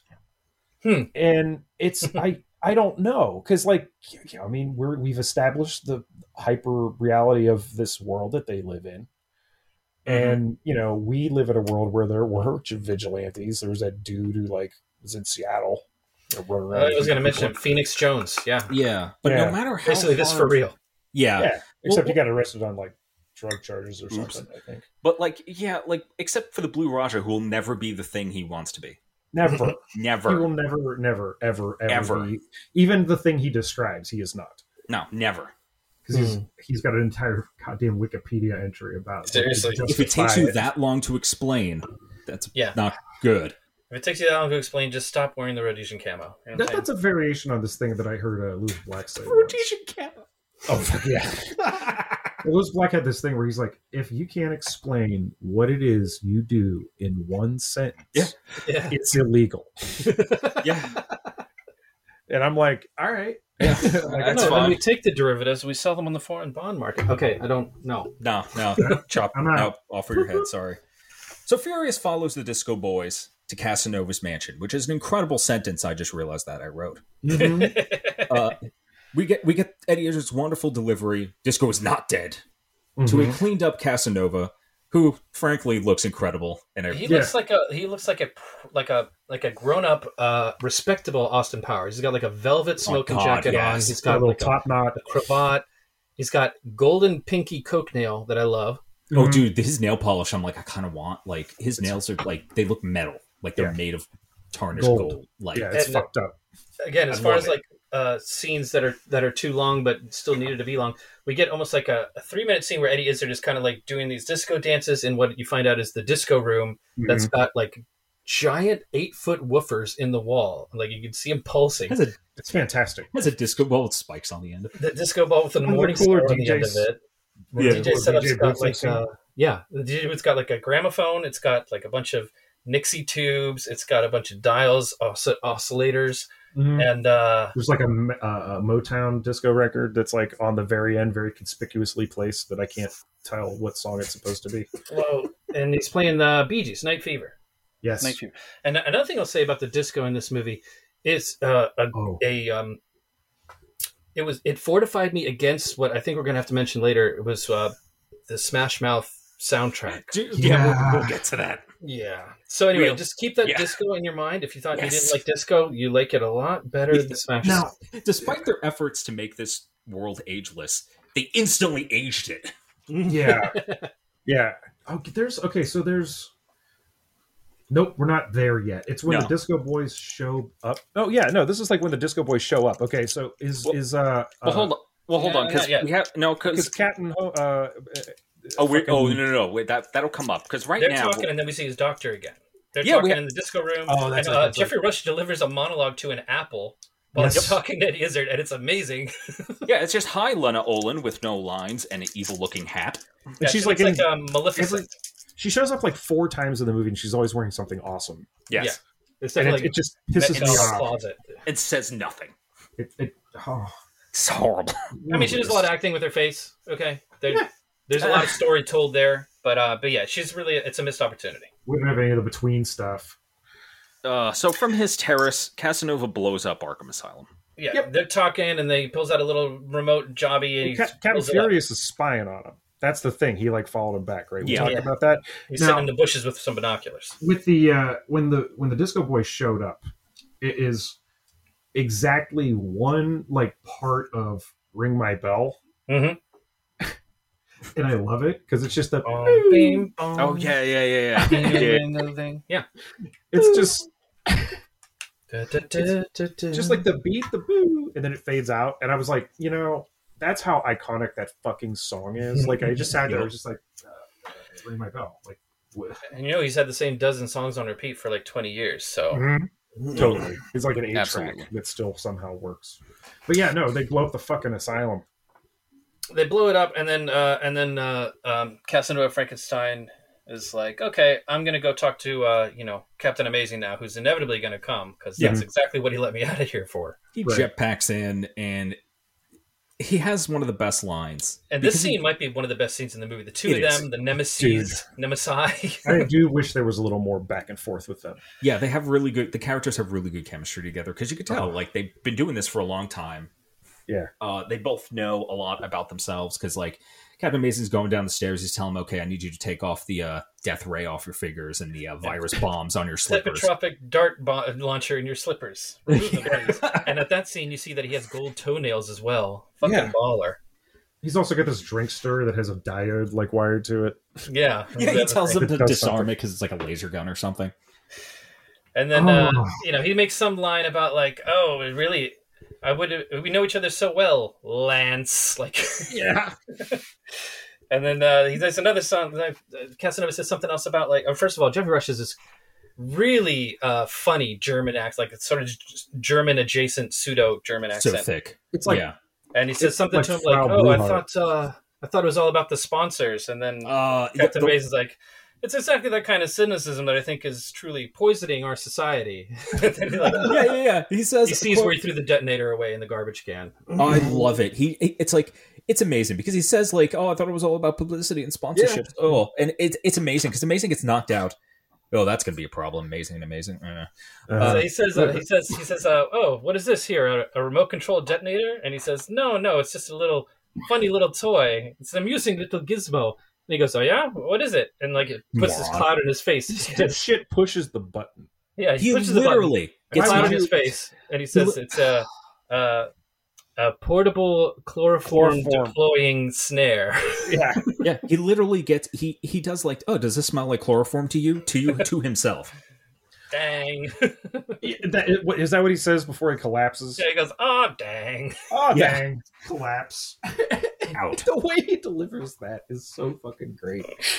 Oh, and the scene I could have actually this is a scene they could have dragged out for another 2-3 minutes. I think easily.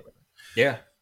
And you also find out that Captain Amazing is just he's not a smart guy. No. If he was, not anymore. Because this is more than just arrogance. This is him just being legitimately dumb. Yeah, what did he do before? Is this what happens when you finally there is a parallel here to Musk. Sure. He's defeated every enemy. Beat all the dragons. He's the hero. He won everything. Yay! And now what? Yeah. Now what? Asshole? Let me destroy my own empire. Yeah. It's I built it and I get to destroy it. He makes so much money. He doesn't even have to do this anymore. It's already said that he's a billionaire. It's the Batman thing. Yeah. Okay. I'm not going to let him derail another podcast. Okay. Yeah. Fair enough. So we get to one of my favorite scenes. Furious stood up all night, and he finally gets to work. He works in a junkyard. Mm-hmm. Yeah. And I don't know what her name is. I should have looked it up. The actress name is Gail Vance. Gail Vance. And she's a character actress, and you will recognize her when you see her. You'll know her. He goes in. He's trying to explain to her. Oh yeah, I was just being superhero shit. It's like you know that van out back. I need you to junk it. He's like, okay, yeah, but like I can't just like junk it. And he's like, okay, look, it's like an armored car, like some sort of military armored car. I can't just pull it apart with a crowbar. It's like junk it anyway. It's like I need tools. He gets into work and she's like, "You're 20 minutes late," and he's like, "Oh, I guess all the junk's ruined then." See, a lot of pathos with Mr. Furious. Yeah. But yeah, she's just like, "Junk it." He's like, "Okay," and this is the part where he's like. You can tell he's like trying to play the character like somebody who's trying to be reasonable, and I want to come and talk to you about this. And like he's using all the anger management steps, and then finally he just loses it. Well, he grabs like a stress toy and he's like squeezing it, and making his face just as red as hell, just like pumping as much blood into his face as he can. Veins in his forehead. And he's like, "Oh, that thing just saved your life." And it's ostensibly deals with the anger rage that's come upon him. And she does the appropriate thing and just laughs at him. Mm-hmm. Because it's really pathetic. Oh man! And so he goes outside to this armored vehicle, which is just one of the most fantastic parts of the movie. So good. It's like this Art Deco tank. Yeah, it's really up there for the fictional Herkimer vehicle. Battle jitney. Jitney. We need to bring that word back. We do. I 100% agree with you. Patreon goal. We need a giant jitney, a low life jitney. Yeah, so I thought originally this is a real vehicle, and actually it was just made for the movie. It's converted from like a 1930s fire engine, a Ford fire engine. Christ! But it looks nothing like the original. Right. Like, that kind of still looks like a fire engine. Nothing else looks the same. And there's a whole like fan lore about this vehicle where like the script writers wrote in that it was, and they say it later, the best designed non-lethal military vehicle that the Pentagon ever made. Mm-hmm.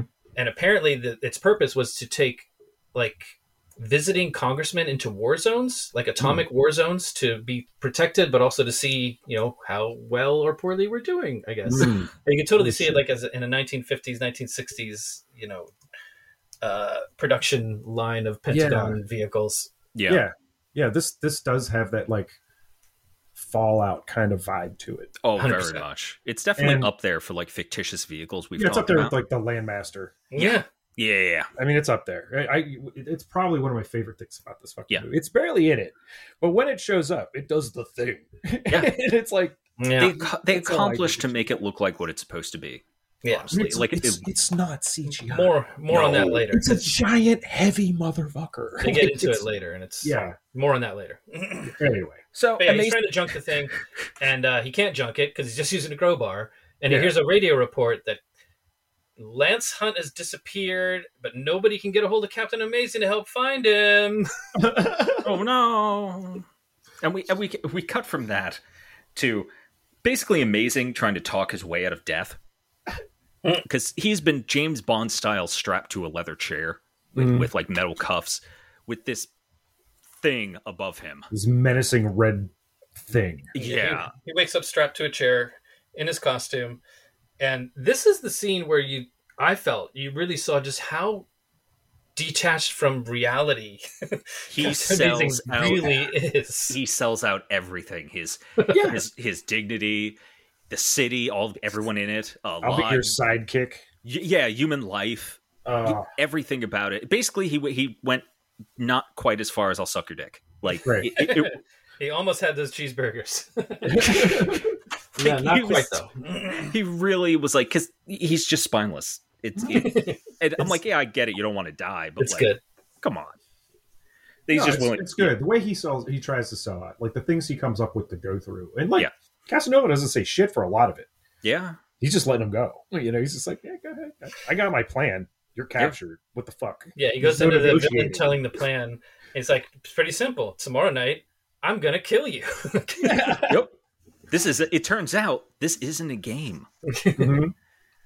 I definitely kind of got that vibe from Amazing's character that, like, I didn't register to him anymore. That, like, this is like life and death. People die. he's so bought into it. He still thinks there's a narrative that is always going to have him be on top, and like he's just trying to get to that narrative. Mm-hmm. Where it's like, no, I hate you, and I kill people for fun. Yes. I'm going to kill you now. You took 20 years of my life. And I'm a genocidal psychopath. Like, what the fuck do you think? Like, exactly. Yeah. That myth of the reasonable killer. You know. It's just, this is what. So I think that might have been a thing that put a lot of people off because like it's dark. It is like he's not playing. Like when I finally did watch this movie again, I didn't want to see it in the theater. It didn't look like anything to be interested to me. Some friends showed it to me when it was out on DVD, and these dark elements and the ones that are coming up are the ones that made me like. I was a counterculture person who was drawn to this kind of thing, and I was like, if they would have built it like this, it would have really sold. It would have been more butts and seats, and it could have been funny. It could have still been funny by being at dark at the same time. Yeah, and perhaps if there was an R rating, they could have put like a different, maybe highlighted that darkness a little more because it's not as upfront. But anyhow, I mean, this is in the same era as stuff like Dark City. Yeah, you know, like there was a place for this. This wasn't like an outlier the way, say, like the Super Mario Brothers movie was. Well, we even established in the beginning of the pod that like the Tick existed. Yeah, you know, like you could have easily just ranked it up a little bit to be a little bit more, I don't know, adult or whatever. I really feel like they just didn't know how to market it. They didn't know how to, you know, what audience to try and put it in front of. Mm-hmm. There was a lot of those problems in the 90s. Oh, in the 80s even, like Nightbreed. Clive Barker's Nightbreed is a movie that suffered from that a lot. Like when, you know, it's not a horror movie, it's a dark fantasy, and no one like produced didn't fucking understand that. I think it was like the 90s where you started seeing the kind of trailers that were either trying to ape another type of movie and genre altogether, or they would give the entire movie away. Like that one where like Harrison Ford is like haunted in a house with a ghost. Like they give the ending away in a fucking trailer. Didn't need to see that movie. Yeah, pretty much. I can't remember what it's called. Weird times. A big thing. So the boys try to break into Casanova's place. And this is another. Sorry, just right here. This is where they cut some scenes. So after they kind of like were kind of like back and forth about what they were going to do as far as their superhero careers, Furious goes to visit Shoveler and Raja at their work and to convince them to come and do this thing. Oh, interesting. Like, I didn't see Shoveler that. works at a construction site where they're digging a tunnel for a subway. And see, it would have been nice to have seen that. To actually see him shovel. Blue Raja works at a bridal shop where he sells cutlery for bridal affairs. Oh my god! Is the underlying joke supposed to be Blue Raja's gay? Because he comes out to his mom later as Blue Raja. Yeah, well, he comes out like that, and they definitely set it up like he's he says, "I'm an effete British superhero." So they set it up like that. I guess it's kind of a laugh for that. I didn't really think about it till just now, but I got it hit me last night. Yeah, I didn't know how to clock it. Yeah, I didn't, because like it could go. It's a little too open to be like this is coded that way. As opposed to like, because it doesn't come off as a mean joke. It doesn't come off like it's making fun of it or anything like that. It could be about the experience of coming out, but like it definitely felt that way. Yeah, I think they definitely did that on purpose. But yeah, not in a mean way. It was funny. It's funny how this movie throws stuff at you, and sometimes you just it just gets by you. Yeah, because like you're like still dealing with the thing that just happened to catch it all. Yeah, no, yeah, because like if it was meant to be funny, like it's not. It just is. But then again, there's a few jokes like that in this film that either have an age or a product of their time, or just went to me and did nothing. Yeah, there's one in particular that involves a shrink ray. That takes there too long on that joke. So yeah, there's some jokes that aren't going to land, unfortunately. Yeah. The boys trying to. Okay, so. Oh God, I would have really loved to see the shoveler actually like shovel. That would have been fun. Yeah, they go to scout out Frankenstein's lair together, and they screw it up, and they get curb stomped by the Disco Boys again. One of the jokes that like I think sort of kind of landed, I got a chuckle out of it, was they get scared of a sprinkler. Yeah, no, like, I think I hit a tripwire. They don't think it's a different thing. You just hear this like slowly starting, and then the fucking thing goes off, and they get doused. And it's that I like that. That was a nice bit. Yeah. So this is the part too. You learn a little bit more about like that. Again, they kind of play fun with the superhero world, where like the Disco Boys corner them. They're all surrounded them, and they pull out their guns, which are these fantastic like gold and silver chrome, look like something out of the Shakespeare reboot that they did in the 90s. The Romeo and Juliet, yeah. The Beretta sword. Yeah. Anyway, and like they just our heroes start laughing at them. They're like, "Oh, what? That's your power? You got a gun?" And they're like, "I love fun of the guns until they get." And then this guy comes out in the face. This guy comes out with a pipe, and Blue Rider's just like, "So what do you like, the disco plumber?" You know, it's Yeah. like, this doesn't make any sense. There's no like theme here. Yeah. And then they just beat the shit out of them. Oh, you got a chain? What? At least you can make it a gold chain. Like, See, that was a good suggestion. yeah, it was absolutely a good Actually. suggestion. But I like he's like laughing off this lead pipe. I'm like, man, like Like guns are. I love the idea too that they're like, well, despite their so-called powers, they just get defeated by a Glock like every time. Like they could do nothing against it. yeah, they just get pistol whipped. So Yeah, because it's like, okay, yeah, you're Captain Furious, but also he has a gun. And this is me just being like, yeah, all right. See, like they didn't kill him. No, You know, like how bad can the Disco Boys be? You know, like they didn't kill him. They could have killed him, just disappeared him. They're on our property. It's like fucking yeah, like stand your ground laws and shit, right? I guess. God, are there any police in this movie? Like the only car I see is at the end of the movie. It's like a Dodge Challenger there painted was those gray and black. those two at the beginning that were Yeah. terrorizing our heroes. Oh, hang yeah, on, yeah, sorry. that's it. I think the feds are coming for me. I don't know if you Again, guys are hearing that. no. No? Okay. Is it like all the sirens? No, it's like the helicopters right over my house again. Oh. Sorry. No, that's fine. Okay, I guess it's not me tonight, so we're okay. Carry on. Maybe it's Oh, incredible! I do love the reality of you two just living in the epicenter of Spookville. Yeah, sorry. one day it's an Apache helicopter, another day it's an Osprey, a flight of Ospreys. It's Oh, it's always something different. So God. they get the curb stomped. And they go back to the diner. They're asking, course. so they go to the diner. That's what you do. Yeah. They reconvene. They look like shit, and they're like, "Well, maybe we should recruit," which not a bad idea. And the Furious makes. Oh, is this one? No, he hasn't shown up yet. But he makes Furious just makes an ass of himself because he tries to, in a roundabout way, ask the nice diner waitress lady. The nice diner waitress lady who's already alienated by being like a shit to her a couple nights Yeah. before. He decides now it's my chance. I'm going to go and hit on her. Strong And- incel internalized bullshit vibe. Big sign. Like, And boys, don't do this. no. Yeah, Young this men is- who maybe listen to the podcast, don't hit on wait staff. Yeah. No. It's No, not no. a good scene. Like Tyler Durden, this is not a character to emulate. No, absolutely not. And he fails, because he just He absolutely fails, and she's really good about it too because she absolutely shuts him down. She's again another talent that I think was wasted. She only has a couple lines in the movie. Mm-hmm. Claire Forlani, that's her name. Claire Forlani. Yeah. If it wasn't for Bowler, women would be very underrepresented in this film. Yeah. It's kind of again, I don't know. That keeps coming. That comes up a lot in films we cover, and I think it's just because the past sucked. Don't The industry. yeah, is a lot of women don't have a lot of lines in it. Thankfully, Bowler is in the film, and she makes up for it a lot, but it's not great for supporting characters.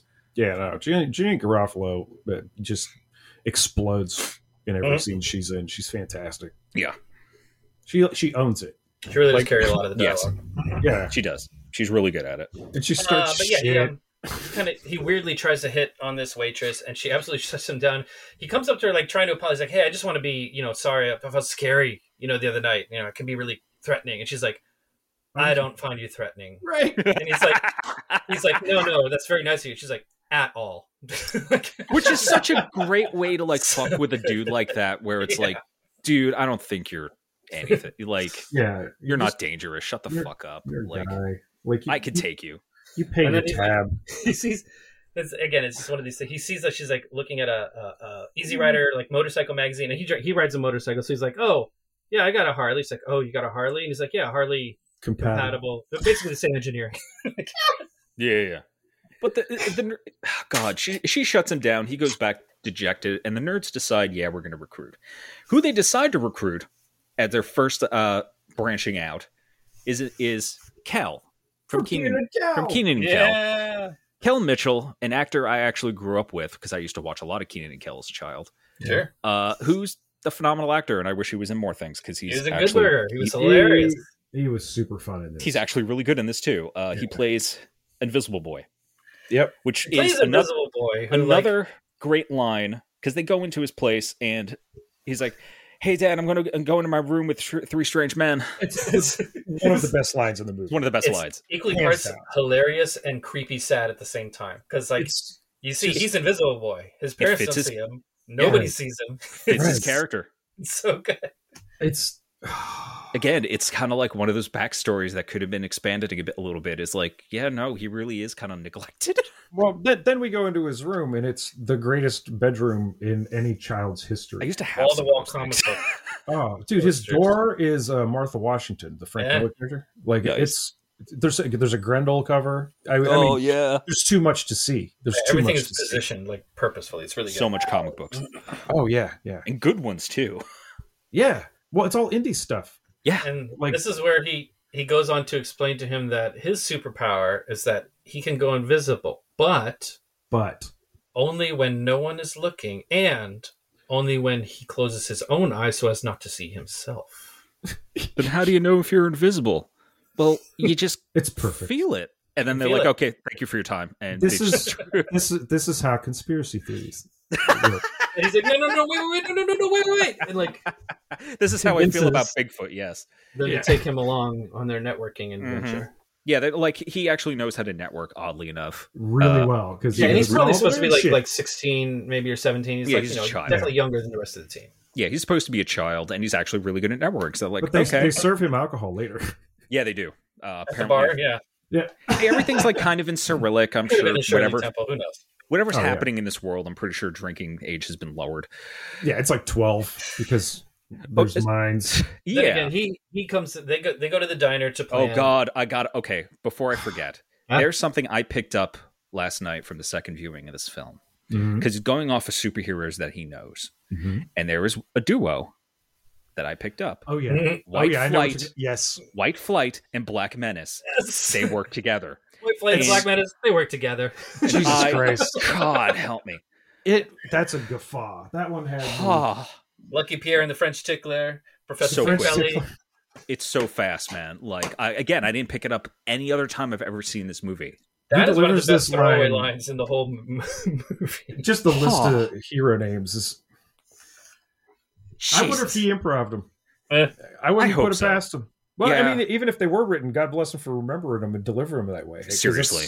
it seemed like he was familiar, like he was pulling them Yes. from memory. Mhm. You know, like it's Hell, at great. this point, he has so much experience acting. Like for Oh, yeah. for his age, like for his For his age age, at the time. Yeah, like so. Yeah, he's great. But that was the one where that got me, where I'm like cringing, but also laughing. Well, they Brutal. they should have done more of that Looney Tunes kind of like subtle, like stitch that kind of stuff into it. Yeah. Because no You kid know. was going to get that. No, No no, one. it's just a list of names, you know, like No. But White Flight and Black Menace. Oh God, help me! I Comedic want to see genius. that book. I don't. Oh, this is also the scene where Depends on who writes it. Depends on who writes it. Let's put it that way. This is also the scene where we meet the spleen. Yes, Yes. yes. Paul Rubens. Okay, so I watched Paul a lot of behind the scenes interviews, and Paul Rubens was the only one who didn't break character in any of his interviews. I don't know if he's a method guy for comedy, but like it was amazing.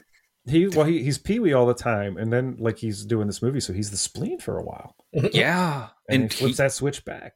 All I know is he went all the fuck in. And He was did. hilarious. Yeah. it shows. It honestly, his performance, it fucking shows that he didn't break. That he was He's just such the a spleen, pro. and he is this overly confident. I love a confident, ugly man. I really Yes. do, because he is disgusting. That's the thing. I don't even get the sense he's greasy. he's greasy. He's got a bunch of zits. I relate. I'd say he's disgusting, but this was me in high school. Like, Sure, I like get it. motherfucker, and the motherfucker's got confidence, got platform shoes on. Like, Oh yeah. it's incredible. Another he interesting talks like disco that pull for his as costume.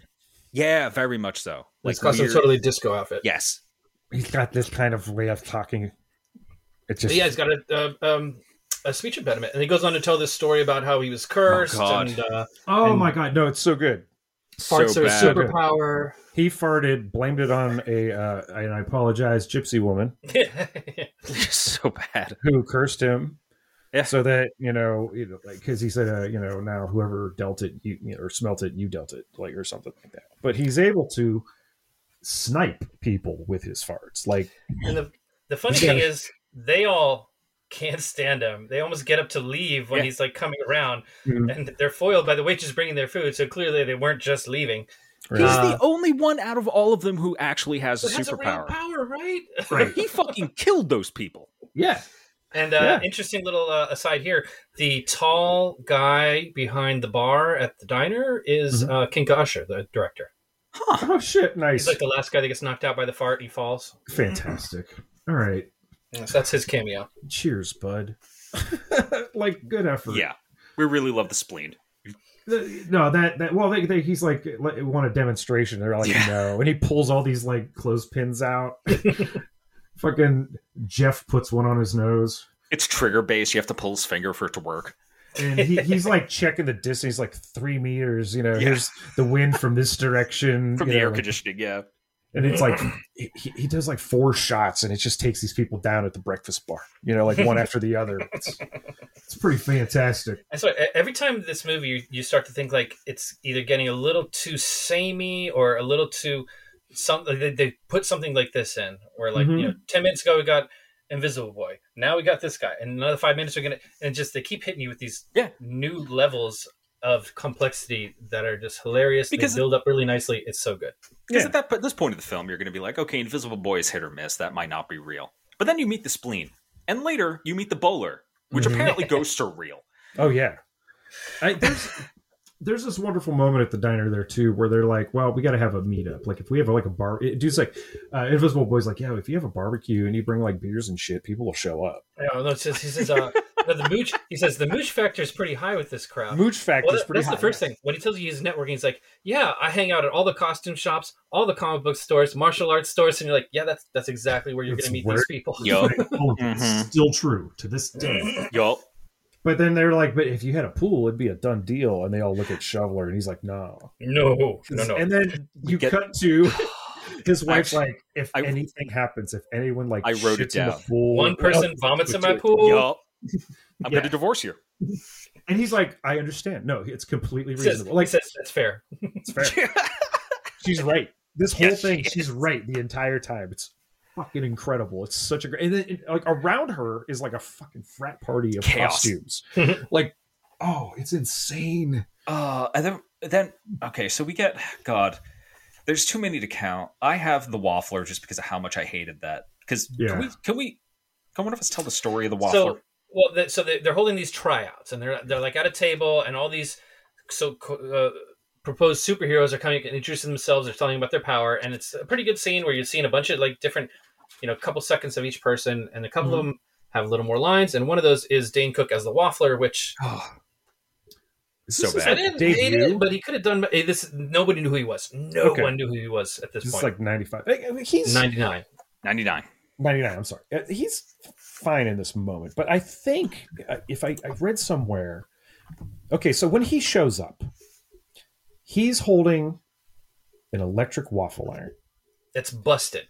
That's broken. It's like in 2 pieces, basically. Yeah. And he's wearing a T-shirt with waffle burns on it. And a utility belt with some truth syrup. Right. And it's sugar-free. But like... The character wasn't supposed to be this when they talked about it. He was supposed to be a guy who couldn't decide. And that would have been the Waffler. Great. Yeah. Because then later he also mistakes. He says, Waffle Man. It's like, no, you wanted to come here as Waffle Man. The part is for the Waffler, sir. Right. Yeah, weren't they like, the director was like legitimately angry at him? Yeah, but they kept it in. Wouldn't surprise me, but it's not funny. But if the name is the Waffler, I guess I get what he did, Yeah, he went physical with it. Some people find Gallagher funny. Medium. Right. Yeah, this is one of the jokes that kind of like... It's did not fun. Work, I don't like Dane Cook, but this wasn't on the level of his performance in Waiting. He gets points for that. Yeah. But this isn't awful. It just doesn't... It's the first one, so they get it out of the way. Yeah, they don't linger on it.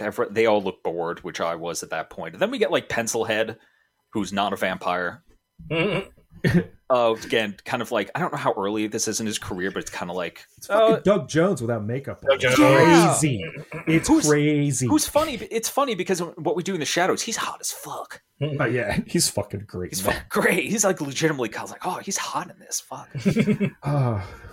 Like So honestly, fucking- I would have hired Ballerina Man because have you ever Well, met a Ballerina ballerina? comes up and totally looks like a vampire. He got this big black cape Yeah. and shit on. He's got And like a half mask over his face, and he's looking all sinister. like Anton LaVey. Yeah, and then he like opens the cloak and he's got a tutu on. But I mean, I didn't think that was a deal breaker. They were very not into it. But he was like fit. You know, he could have kicked somebody's ass. Sure. Again, at the time, that was supposed to be the joke because it's Yeah. 1999 that it's a man in a dress. That one didn't my land for notes. me. Ballerina Man maligned. Yes, Yeah. I don't know. That again. That's a joke that kind of failed. And, That failed. Another one that fails right up here, and they're going to say it's like they have like a double entry for a Wonder Woman type character, and then there's a long scene where they're cat fighting, And that's like that's the joke. They're cat fighting. That's it. Yeah. And I was like, what is this, Porky's? Like, I'm not. Right. No. That's not And my. here's the weird thing about that, though. Mm. They're wearing like Wonder Woman-esque Yeah. costumes, but they're wearing like shirts with sleeves. Like Yeah, like they're not skin- really skin- exposed. Skin you know what I mean? shirts and tights. It Right. just gives the impression of two like scantily clad women fighting, which is not really that. So I guess it's still PG-13 and okay, but did that joke need to be in there? Because they Didn't did a have to, funny yeah. one in a minute where the last lady comes out and she's like, "I'm the PMS Avenger. I only work 4 days a month. Is that a problem?" Yeah. And they're like, "Nope, nope." It's just, and she's like, "Whatever." Yeah. She rocked. She was my favorite. could've So anyway, that Easily one was take- well done, but I one don't was think you good. need to have two Wonder Women duking it No, out. that was really again the gender politics. Of this movie is weird. Yeah. It's really baffling. I think because again the time 1999 and it I don't know. Party like it's 1999, baby.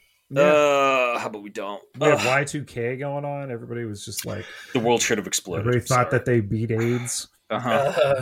So the party's best over. hero. The Still had best hero. some Twin 1999. Towers. So the other best hero shows up. Well, don't they end the whole thing? Okay, it's Send over. everybody home. The pool is wrecked. The house is wrecked, and then a last minute entry is this lady Janine Garofalo comes in looking like a tank girl meets bowler. She looks like she came out of like a bowling roller derby, which sounds incredibly dangerous. Exactly. That's much better. Yeah, Incredibly dangerous.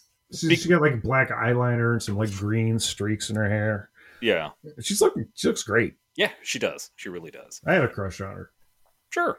And like they're not impressed, and they're like, "Nah, you can go pretend to be a superhero somewhere else." And she takes out her bowling ball, which is magically enchanted with a ghost. And There was a proceeds man's skull inside it.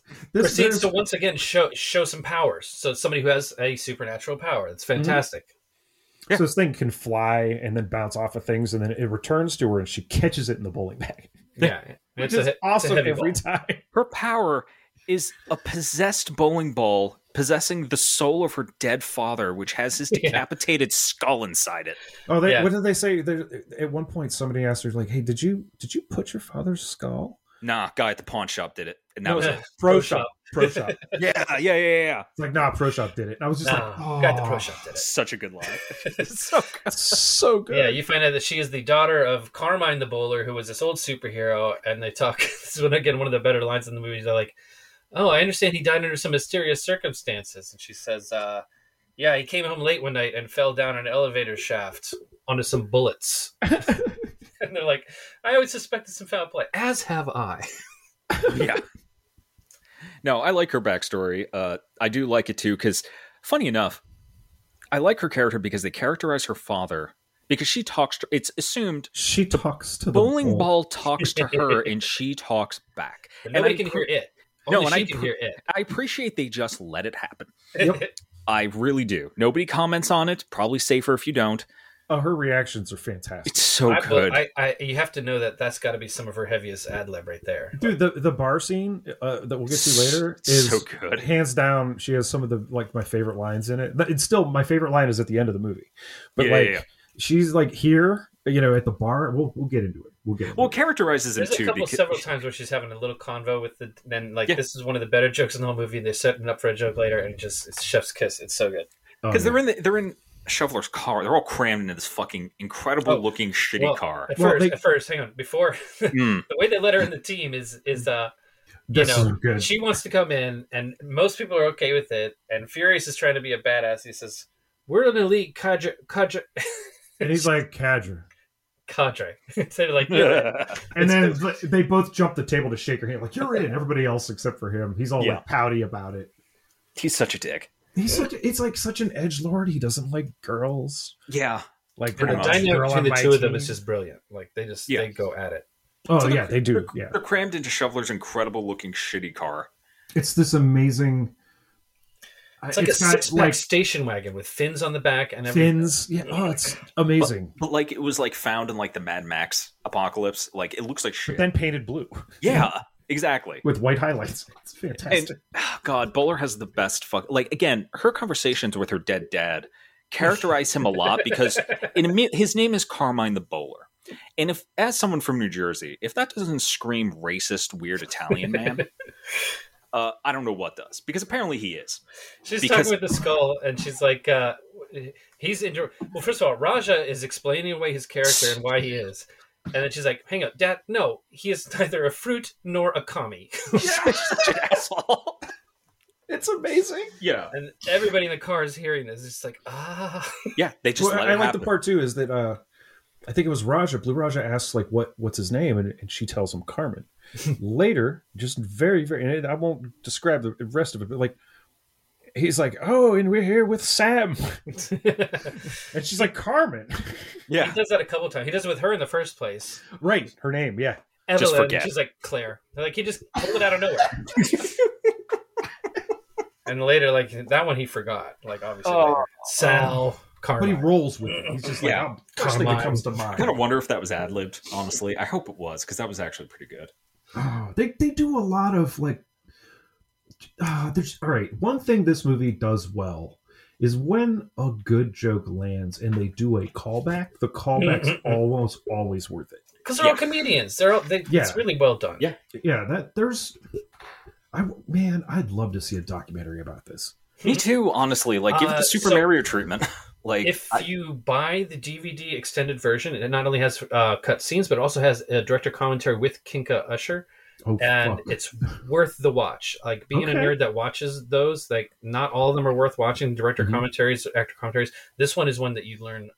There's so much more that I couldn't find a copy of it to watch for this time. But it's really good. It's worth it if you're going to go watch it, or if you're going to rewatch it. all right. So they fuck up a limo. No. Yes, they do. But they see. Okay. So they see Casanova's limo. They decide they're going to pull a U-turn and like confront him. Praz and, like, notices they're being followed. Yes. Again, one of his like 6 lines, if that, yeah, 6 words that he says. Delivered well though, you believe it. But so this scene where they meet Casanova and they confront him and they're supposed to like fuck up his limo, and like it's the most ineffective, least Love it. damage done. Most undoing of their own work, like step by step. It's like it's so ineffectual. It's what we would do. It's literally they saw the bad guy and they're like, "Yo, let's go fuck that up. Let's get him." And the convo they have, like they get out of their car, and Casanova's line is like, "Okay, I'd like a cheeseburger." I would like a cheeseburger and the fries. Yeah, and he gets a bunch of shit, and he's like, "And a Diet Coke." Like he's not even paying attention, but they're doesn't all care below him. That's a Diet Pepsi with no ice. Shoveler does a real cool thing with his hat and the shovel, where he like launches on it Mr. Furious on top of the car. But like it starts out like so well, but like, and especially Mr. Furious, for somebody who ostensibly spends his days wrecking cars, he does the least damage. Yes, he doesn't even dent it. He doesn't even have a weapon. He just goes at it with his bare hands, and like, okay, the engine smokes a little bit, but like. That was just open perfect. palms smacking it. He's trying to pry the hood ornament off with his fingers. Shoveler does some good damage on the side of it, but then like Raja comes and keys the area that's already dented with one of his forks. And at one point they lock the window shut, which is kind of cool because they locked him in there with some farts from Spleen fucking gets him from Spleen. But then they bash the window out with a bowling ball, so they let him free again. It's like everything they affect, they do something to foil themselves, and then all hop in their car and drive away. Like they did a great job. Yeah, because and Casanova just gets out and he looks at the damage and he laughs. Yeah, he fucking loves it. It's like he's like, this is funny as shit to him, which for a genocidal maniac, I'll give him points for that, to be at least being somewhat good-natured. Yeah. About a it. modern film would immediately have him give chase and just this long, protracted, pointless battle. Yes. They're like, I'm mad. You messed up my car. Like, Casanova doesn't give a shit. Yeah. He They knows just let what's him coming. go. For now. Yeah. We'll get to that. But, And so yeah, just like for such a scene of like trying to be badasses and doing something, they're just like barely do anything. They got to and then fuck off celebrate. to a bar to celebrate. And this is some of my appreciate favorite that. shit That is work in ethic. this little fucking 90 seconds, 3 minutes, whatever, we're in this bar. All right, go for it. Because she's like talking to the bowling ball, like is talking to her. And I can't remember what she says back, but she like at the very end of her line, she picks up the beer, gives it a look, picks up her beer again. Like there's this hesitation where she's like side eyeing the fucking bowling ball. He's like, Which, which by is the way, is sitting on a like a bourbon. Like this glass, and it's like balanced. She's having on that. a good conversation with Raja about like things and stuff, and like Carmine, I guess, kind of digs into her. She's like, "I'm an adult. I'm allowed to have grown-up conversations in a bar-like setting. In a bar-like setting, right? I'm allowed to drink. I'm an adult." Like her whole thing right there is really funny, and then like Spleen decides he wants to hit on her, and she's her line here is something like, "Spleen, there's not enough beer in the universe. I'm sorry. I'm sorry." Yeah, so sincere. It's the She's second so sorry. It's so fucking devastating. It's great. It's so fucking funny. I'm sorry. I'm sorry. Yeah, Like, again, don't be the creepy guy on the team, but if you are, at least. At least Oh, Spleen, man. like, oh god. Well, Spleen understands He consent. just nods and does. takes it in stride. He Just shot- turns he- around. He shot a shot, he's like, whatever. But he's sitting there next to underage drinker. Yeah, well, I don't know. There's a lot of Cyrillic around. There's a lot of Japanese. They lower their Korean. I don't know, but the I don't point is, know they what's probably going lowered on. the drinking age to like 12. But then, he's probably 25 in this fucking movie. Probably, yeah, absolutely. He's And, supposed to like- be playing like a 16-year-old. The man, he's a 25-year-old man. I'm looking at this room in which I'm recording and looking at what I have pinned on my wall, and it's like, it's not that, but I get it. Yeah, Like, it's there. So they're drunk as fuck, and they're walking home. And I guess forking Casanova's car got him irked off a little bit. Because the Disco Boys decide, okay, we're just going to gank these fucks. Yeah, And the Disco they Boys just- are waiting for him. We're just line up like a firing squad, and they're like, ready, aim. And then Wes Studi, I who can, in fact, in real life, cut guns with his mind, have no doubt. saves Absolutely. their life. And they're like, what do we do? Run. Yeah. And then they run and they get into like weird like carriage, like Chinese carriages. So Yeah. the They Sphinx didn't even take character the who's- car they showed up in. Yeah. There's They a just car ran there. off. They It was just ran their off. car. But yeah, he did hop like right into that rickshaw. That's what Just get it you know what? That's fucking hilarious. I give that. All right. Like That's they arrived in the car. I Yeah, know. this is where you meet the Sphinx character that they've been talking about earlier, who was terribly mysterious, and who, honestly, again, a lot of the stuff that was left on the cutting floor was introducing this character who has off screen been like tailing them and like kind of evaluating them, and this was, I guess, the point in the story where he decides to reach out. And he is a public domain character. Yes. Yeah, that's right. Yes. The Because Sphinx he's was a defunct property. That's right. yeah. Which And I that's would how like ideas for anyone listening to this. You should totally do that. Terribly mysterious.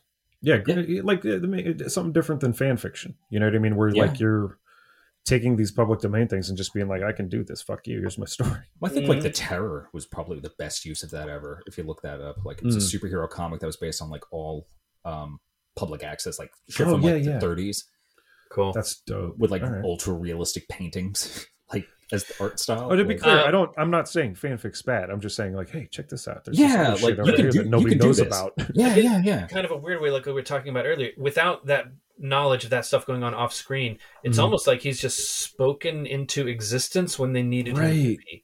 Because, like, again, they've got all these guns in front of them. They're about to get executed. I think they're going to call him like. Well, isn't he can cut guns in half? You know, like isn't that like one of the first things they say before we actually meet Invisible Yes. Boy? That's two things you learn about the Sphinx when they talk about it. Is And he's he terribly never- mysterious. Yeah. And then William Macy again. He thinks he's like. Plus, he can like cut guns in half with his mind. Yeah. And then Raja's like, I hadn't heard that. So it's again, it's like, are they just like fucking with us and bringing this stuff into being by Maybe. I mean, wanting it is, it to be? It is like a Really comic cool. plot where it's It's like really da, da, da, da, da, da. But I don't know. I like his character. He's a wasted actor. hilarious. He's so funny. So they're all He is meeting with him. terribly mysterious. In Everything the- he fucking says is in a the junkyard. zero-sum like equation. Yes. So It's fantastic. He's like, you must be like the wolf pack, not like the six pack. I mean, there's like dozens of them because these Right. little throwaways that are just like so. And that's the only way he communicates. It's the only way he communicates. In the Oh, movie. and Ben Stiller calls him out on one like later. Towards the That end, is yeah. amazing. Is that what you're gonna say? Is that huh? You know, like Yeah. so fucking solid. So the group they regroup in the junkyard, and despite Furious is bitching, they ask Sphinx to basically train them to be like their older super. We get no information that the Sphinx actually knows what he's doing. Right. He's just really good at He convincing does people. seem that really he's- confident compared to everybody else at this Yeah, point. Right. Part of that is his mystery, I think. Mm-hmm. pretty much. Yeah, Well, and he also actually did cut a bunch of guns in half. So like that is true. That is know. very true. Like the bowler, he has some FAK talents. So he starts training them in a place that looks like nowhere else in the film. it's like a They are bayou. in like Yeah, a it's weird. like a pine barren or a swamp or something. Yeah. No, they're like it's like tropical. It's weird. Like they're by water. It's very green. There's we like also tropical something plants. different. We don't know There's what it sand. is. There's a lot of sand. It's like Yeah. a marsh. I got the idea it was like a marsh that they're camping in. I'm just like, It's what very are the bright. mosquitoes like out there? Yeah. But yeah, they have a campsite where they have set up like an entire professional costume shop, apparently. Mm-hmm. Yeah, Yeah. sure. They're going through a lot of motivational speaker stuff. And this is, again, one of the better scenes in the movie where Sphinx is all leading him in this, I believe in my powers. And they're all saying, I believe in my powers. Yeah. I believe in the powers of my teammates. And they cannot, one of They them got, gets like, out. They have like superhero Right. confidence camp. Believe in It's the- really funny. Powers of my team. It's like I believe in myself, not in my team. Like it's really fantastic. Also, this scene, however, gets an automatic deduction of 8 points for using the song "All Star" by Smash Mouth. This, Yeah, we had to talk about this at some point. I just, Yeah, we reached this that point. song It'll come was up later. not- we want you, the listener, if you've never seen it, to know it happens. It's been everywhere. It was Yeah. everywhere. It was used on everything. It was It's used twice in this movie. just that we'll get to that point deduction later. And then, but even though this movie bombed, they reused it in Shrek and Inspector Everything. Gadget and a bunch of other movies. And it just, Let me. at the time, like Look. you couldn't get away from this song. It was in Everywhere. every You couldn't. bar, yeah, and every radio station, because that was Oh, one of the God. things we could listen to. It's. I'm good on it. MTV, VH1. It was Everything. licensed to fucking back. Like I remember when I heard that Moby had licensed the entirety of Play for commercial use, and I was like, you know what? You've been around long enough. Fuck it. Mhm. That wasn't as ubiquitous as fucking All Star. it's everywhere. And there And was the like thing Moby is- shit was in a ton of shit, you know. But like, They No. made that song for this movie. This movie appears in the video, like bits from this movie. No It's shit. really- yeah. Did not know that. Yeah. okay, Automatic so that's, deduction of that's 300 points. That's Right. a like 2 letter grade deduction. Uh-huh. Yeah. That's wow. I'm, If this is your- I'm telling you, the people at the studio, like they had an idea what they wanted to do, and they weren't sure it was going to happen, so they just kept piling stuff onto it and made a lot of really bad decisions. For instance, Danny DeVito was originally approached to direct, and he was going to play the shoveler, but he Oh my walked God. away because they wanted to go a different way with the music for the movie. And Oh. apparently, this is where the way they went. They Smart should man. have let DeVito fucking direct it, man. Yeah. And Because the I one mean, Didn't that's, do Death to Smoochie? yeah. Dude, come on. Yeah. Which is basically because that's the thing. Like, I could understand why he walked away literally for the soundtrack, because it could have been literally just been this song's fault. Because this song, they might already had this song lined up, and DeVito was like, "This is terrible." yeah, it has no place in the movie. It has a feel. It's It a- feels All right, like look. nothing else in the film. Earworm doesn't equal good. Okay? Let me just Yes. get that out there. Because there's some tracks that are like hooky and fucking I dig it because whatever. You know, We're all different piles of chemicals that experience things. at the whatever. time, they should have got Primus or Ween to do the song for this movie. Ween would have been great. Yeah. Anyways, Oh. So the group, they're hugging it out. They make Hang on, I'm having costumes. a moment. Furious is being a bitch. He's Fierce is impatient. being a dick, and he's a little upset because Sphinx is kind of edging out his leadership position. And this is the Right. part where you're saying earlier, where he comes up with another little syllogism. He says, "If you do not learn to master your rage," and he cuts them off. He says, "My rage will become my master." That's what Huh? you're going to say, right? Yeah, I love it. Yeah. Not necessarily. That was all in all in the delivery right there. Like that Yeah. that was 100% like Stiller's reaction, his fucking timing on that, everything about that was him in that moment. And that's when he decides to like fuck off. He's like, I'm gonna go do my own thing. I'm gonna catch him myself. And he's trying to get them all to go. And it's who's with me? They're like, they no. keep calling Blue Raja Jeff. Like, it's fantastic because it just becomes like the norm. Yeah, they know him. Like, no, yeah, like, it's just, but they just keep calling him Jeff. Like, what is the shoveler's name? I don't remember. Yeah, right. Yeah, me neither. It doesn't matter because they just keep. That's because the shoveler suits him. They kind of acknowledge early in the film that like Blue Raja's kind of a stupid name because he doesn't wear blue. He doesn't wear That's the other blue. thing. So And like, that's just part of don't why he bother keeps that. offending it to everybody. It's like, Yeah. know your history. It really does make sense. It's literally a Wikipedia entry. Like his whole thing Yeah, about it. it's Just painful. fucking amazing. So they asked the Sphinx, well, what do we do now? Furious just left.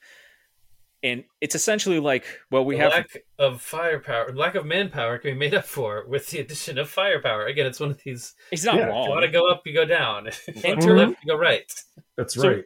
enter weights. If you want to go up, you go down. That's what's up. So yeah, they go visit Dr. Heller, who lives Heller? at the abandoned amusement park. His address says he lives at the abandoned Heller amusement park grounds. So I guess his family used to run the amusement park. have okay. Now he's a I have mad screen scientist cap. who lives there. It's just this fucked up amusement park in the middle of a dry wasteland, further It's raising one of the questions. outposts in the Mad Max video game where you would go to upgrade the hunchback thing that's on the back of your car. Yeah, like it just raises further questions of the situation of Earth at the moment. Like, is Champion City a Mega City 1 type deal? Definitely. You know, like This is the old abandoned fairground that the Scooby-Doo kids come to. There's once in a no while. sense of how long it took them to get there. no, Yeah. because they're singing. They're like, there is no sense either. Yeah, there it could have Oh been. yeah, what is the song playing? Oh fuck. Well, they have to like find them. They have to walk up in there and like. And like, I'd like to There's think a couple of loose chickens. I'd like to think this is just how Waits lives because he's just so casual, and his character can barely be called a character, even though I know he's acting it out. But it's like it's so natural for him. Yeah, there's just Absolutely. chickens everywhere. And actually, Newt- this is where Garofalo says, like, "Who wants to rent a chicken?" And it's just like that is so. That's such a. I So do not good. want to It's make like- that thought experiment. Who wants to rent a chicken and for Who what wants- purpose? yeah, What for? Right, exactly. yeah. It's like Rent. what is it? What do you do?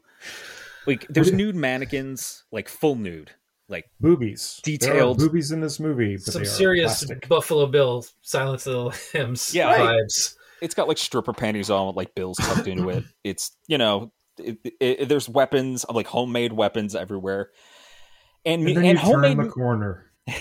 It's just Waits on one leg And playing he's God playing some God weird knows what, something he It's like made. a bird cage with a cello birdcage bow. theremin or something. It's like Yeah. because there's an Yeah. electric sound to it too. Anyways, So it's him Waits playing. being Waits. Yeah, it's just him being normal, himself.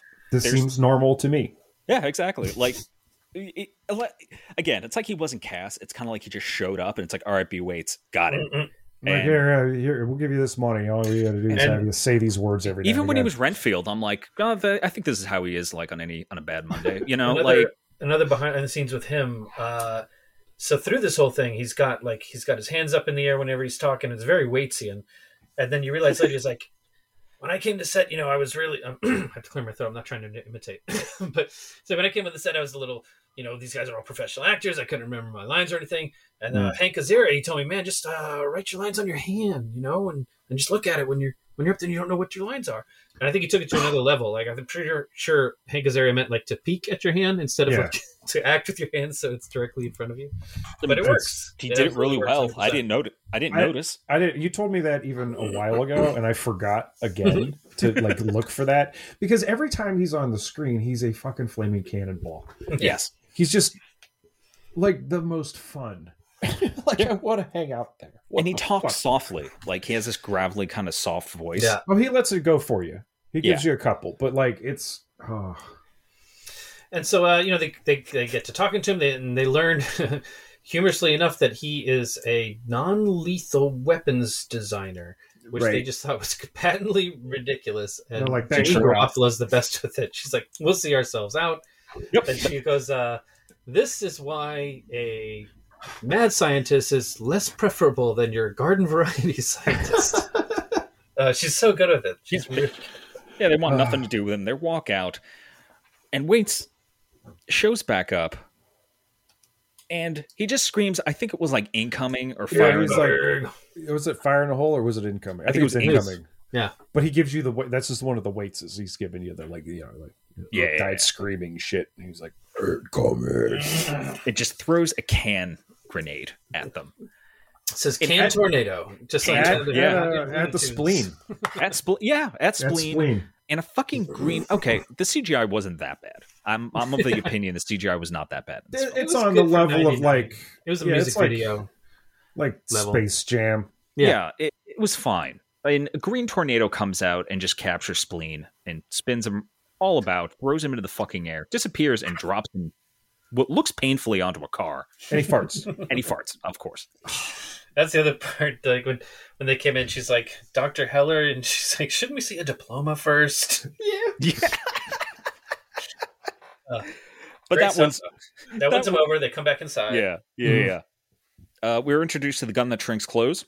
Mm-hmm. Yeah, based on commonly available dry cleaning technology. Makes perfect sense. He says it could shrink clothes to the point where you can't even breathe, which doesn't sound very non-lethal to me.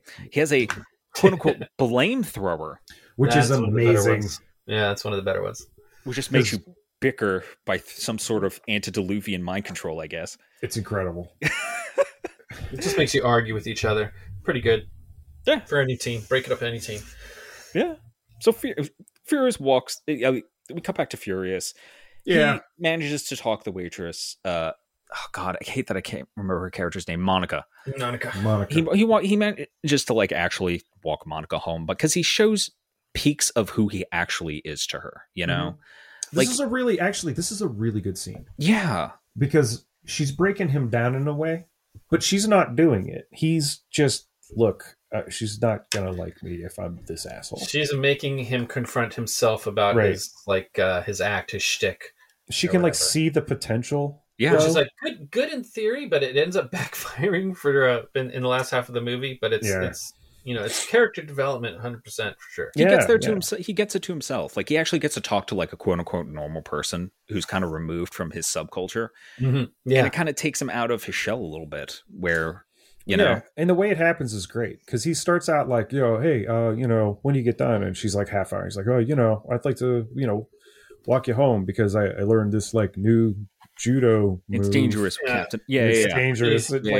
Pretty dangerous. It's amazing when MIA, She's like rolling her eyes, and then he's just like, and also I think it'd just be nice to walk home with you.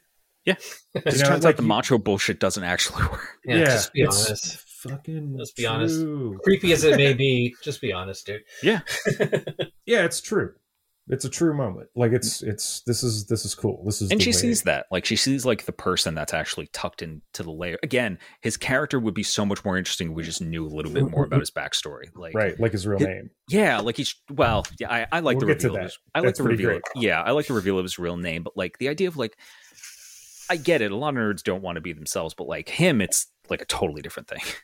Yeah, and this is the part too where he's talking about, he's like, and they're all going to go off on this mission, and I really wanted to go with them. And she's like, well, why don't you just go back? And he's like, yeah, I guess I could do that, huh? Like, I'm all furious. I could just go, and they're all mad. I'd do whatever I want. And she's like, yeah, or just go back and say you're sorry. Yeah, or just apologize. And he's like, oh, it's got to be like, is there an angry way to say you're sorry? Right. Yeah. The answer is yes, but. That's Claire Forlani also. She was in, I think, Chasing Amy. And Mallrats, I believe, right? Or was it Mallrats? Or was it both? She was in a few things. I like her. She's great. As an actress. Yeah, she's wonderful. She's really great. Whatever happened? Like, she's still in shit? I hope she's still in shit. I hope she's on one of those, like, long-running TV shows. Yeah, I want her to at least get she's work like, still. Like, get paid. Seriously. Yeah. So after that, we go to... Where are my notes? Because everything is just madness. I put party at Shea Casa Francanova. Yeah, Frankenstein has every mook in this city. Right. Yes. Of every race and creed over to his feast to discuss his plans for the city. Lena Olin still has no lines. Nope. But this is the scene where her face says the most, where her face just says, like, I didn't buy into all of this crazy gang member. Yeah, she's bored. She's probably looking to dip out already. Yeah. So we have all the gangs. We have the Susies, or assassins from the East, who all look incredible. Mm-hmm. The suits. Yeah, they got like kabuki makeup and Yakuza suits, basically. Yes. Mm-hmm. They're gay as shit. I love it.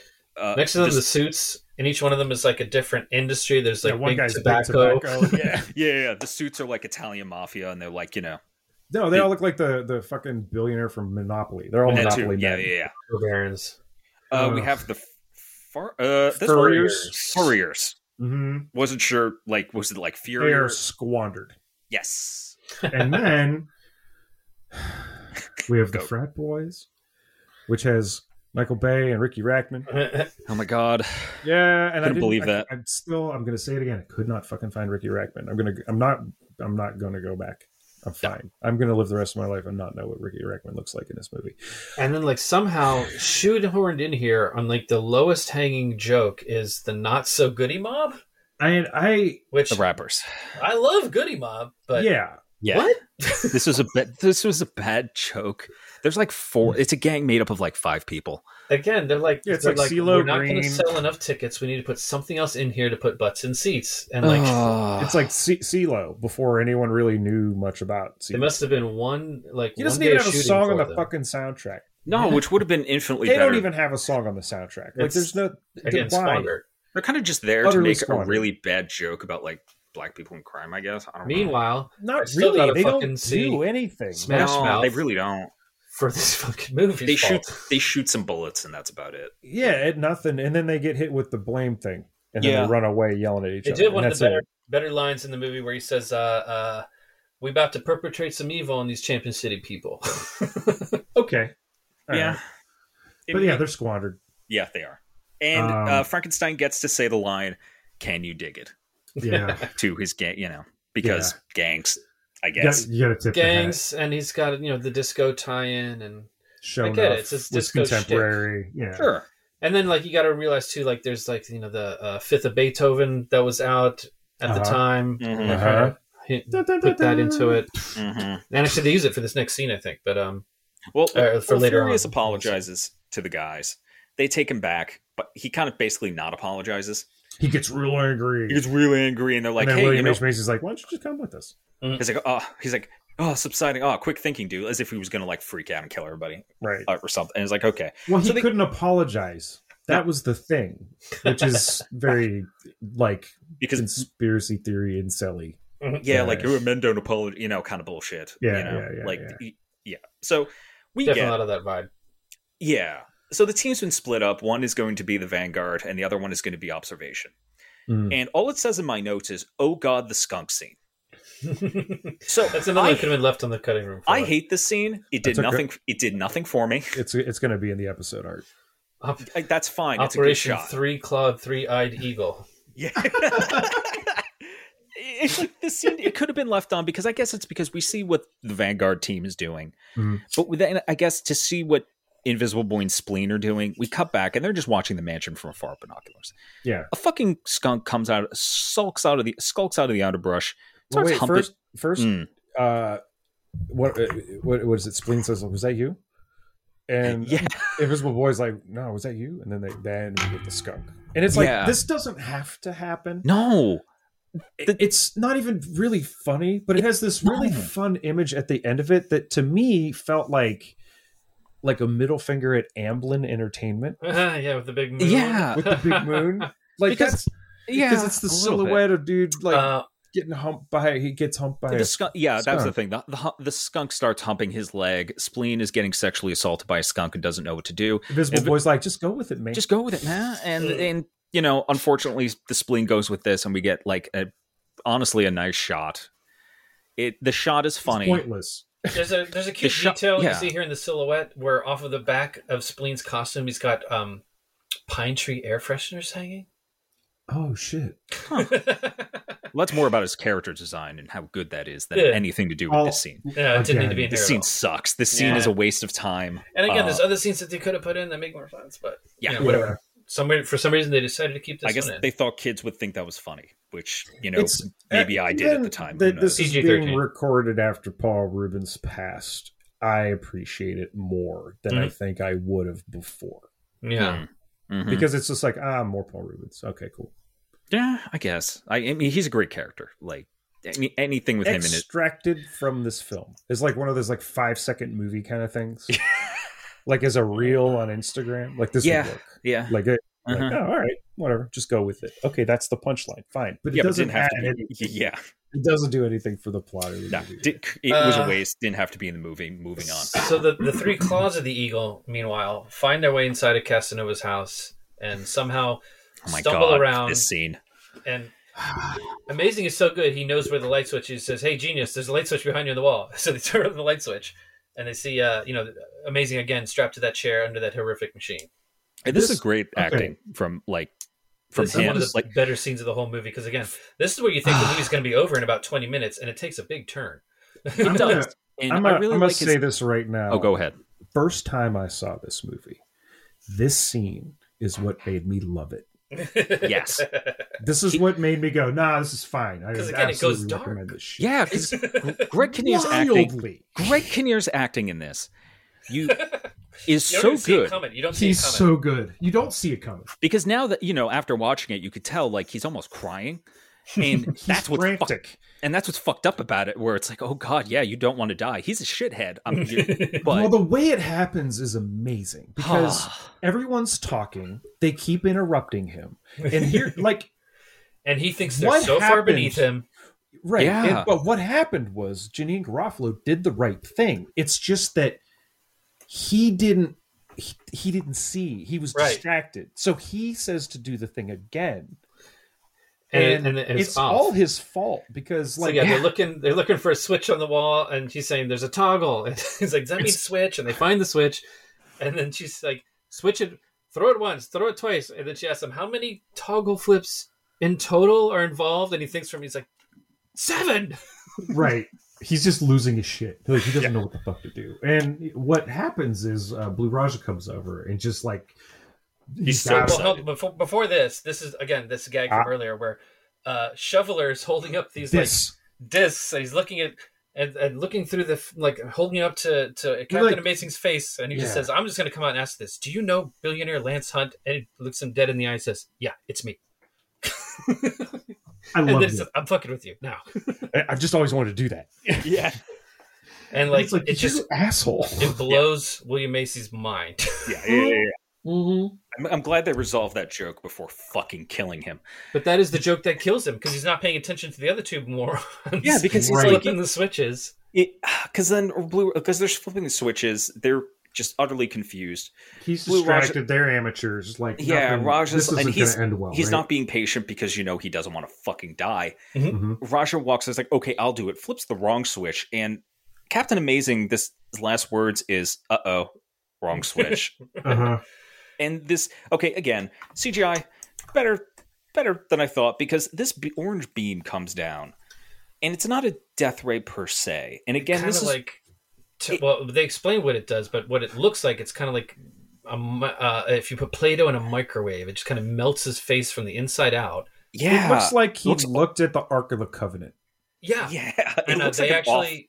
They had to write like a new algorithm for the CGI to accomplish this scene. So this is something that people had never seen in cinema before. Oh, it is cool. Because he's morphed and an eyeball pops out and his skin's folded. Mm-hmm. And he's all just fucked up. It's really fucked up. It looks like an awful way to die. And then he's charred. Yes. He's completely just de-waterified and burnt. This is what confused me about because later they describe this as a ray that makes one's hallucinations real. Mm-hmm. Yeah, and I'm like, well, it just cooked them. Yeah, and you look very bad trip, really bad trip then. Yeah, it's weird, but it was good. And that makes me wonder why when the thing's going off later, why it doesn't really affect them much. We don't really they're all see anybody. Not really hallucinating, but everybody outside of it and everybody within this range of this thing. I'm not sure how the weapon works. We'll get to that. I don't know because we don't really see it used on anybody else except Bowler later, brief for a little bit. And then we don't when they throw at the very end too, they do it. Mm-hmm. Yeah, that's what I'm talking about. Yeah. Anyway, it kills. He's fucked up. He's dead. One other aside here for this scene.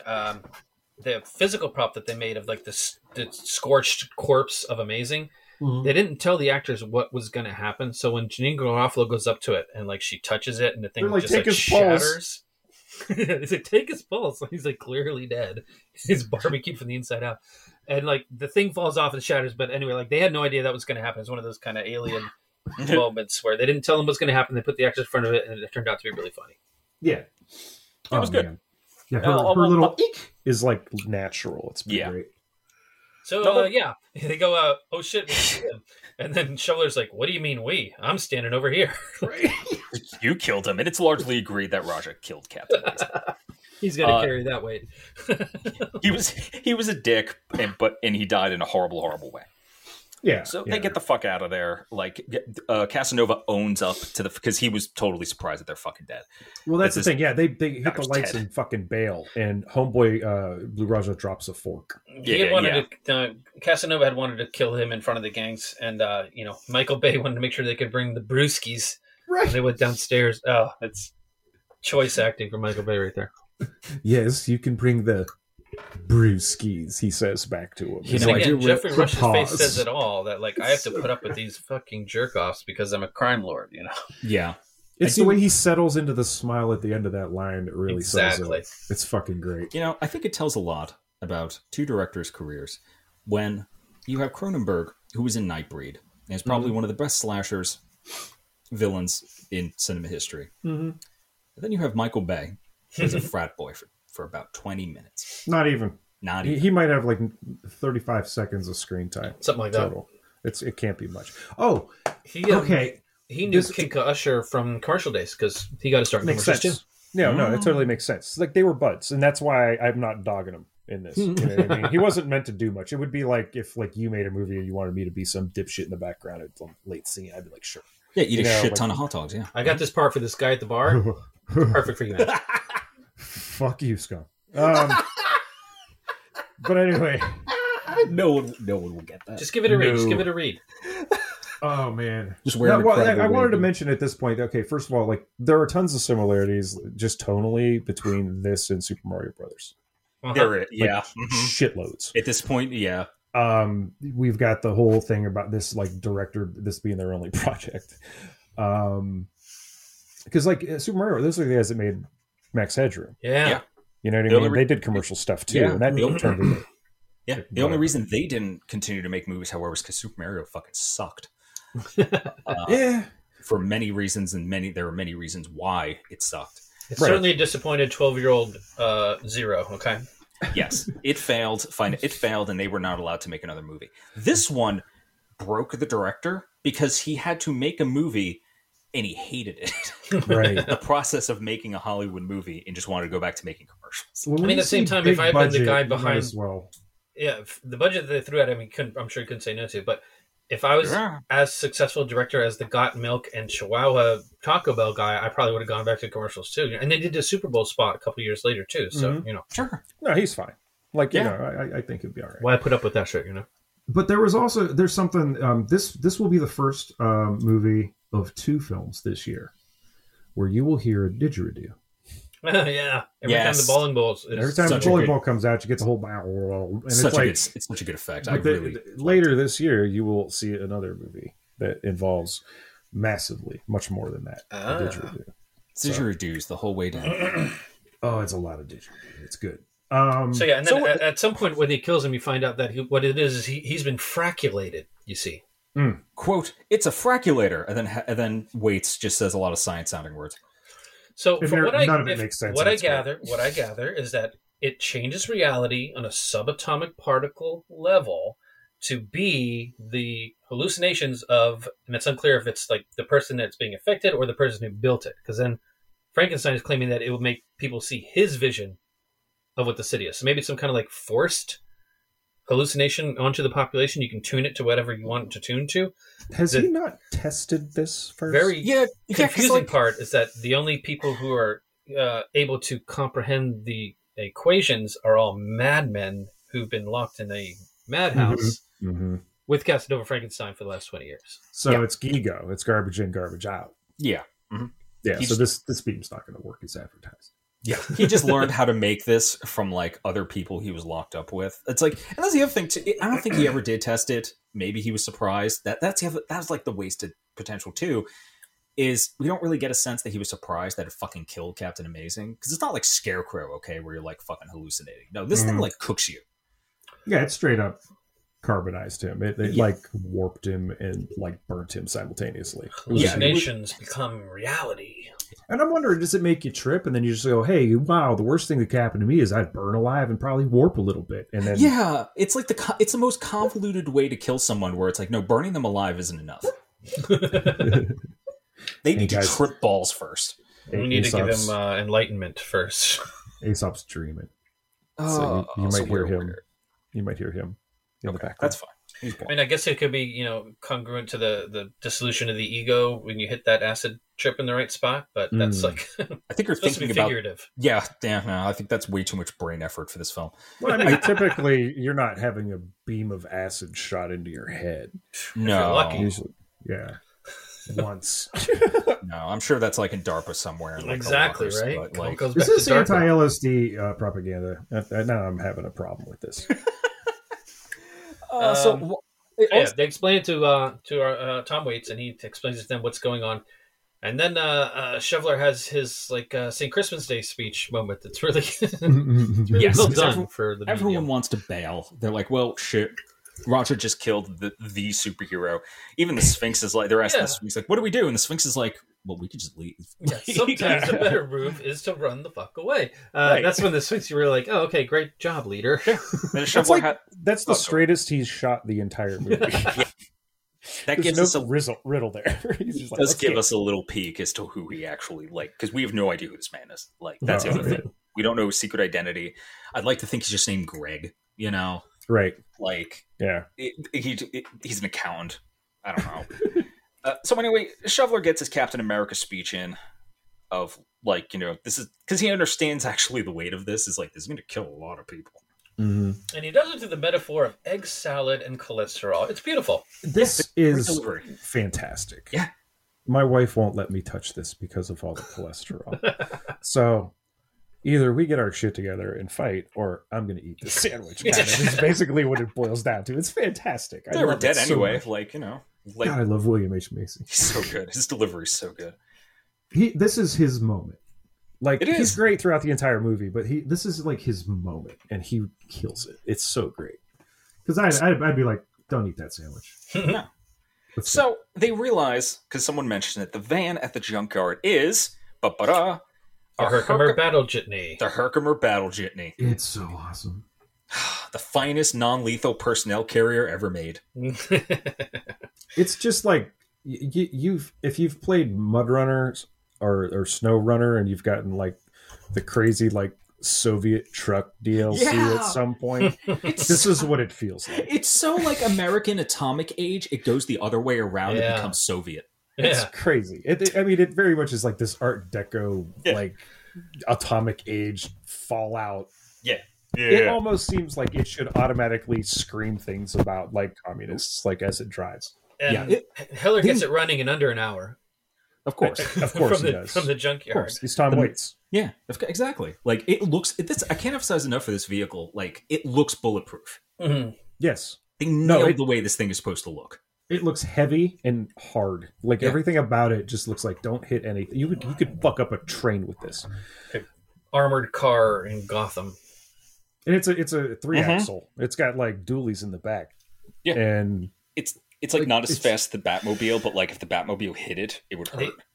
Inside of it looks like a submarine. There's oscilloscopes. There's pipes. There's hatches. And they have these slit windows that'll kind of have bulletproof covers on them. Yeah. It's kind of like the evolution of the RV from Stripes. Yeah, exactly. And Heller's equipping it with what we learn is a electronuclear magnet. Yeah, there it is. Yeah, there it is. Which raises further questions of what's powering this vehicle. Or what words mean. There are a lot of words that come out of Waits' mouth in this movie that mean nothing. No, they're glorious. It's Invisible says, so this is a large electromagnet? And he says, electronuclear magnet. It's the next logical step.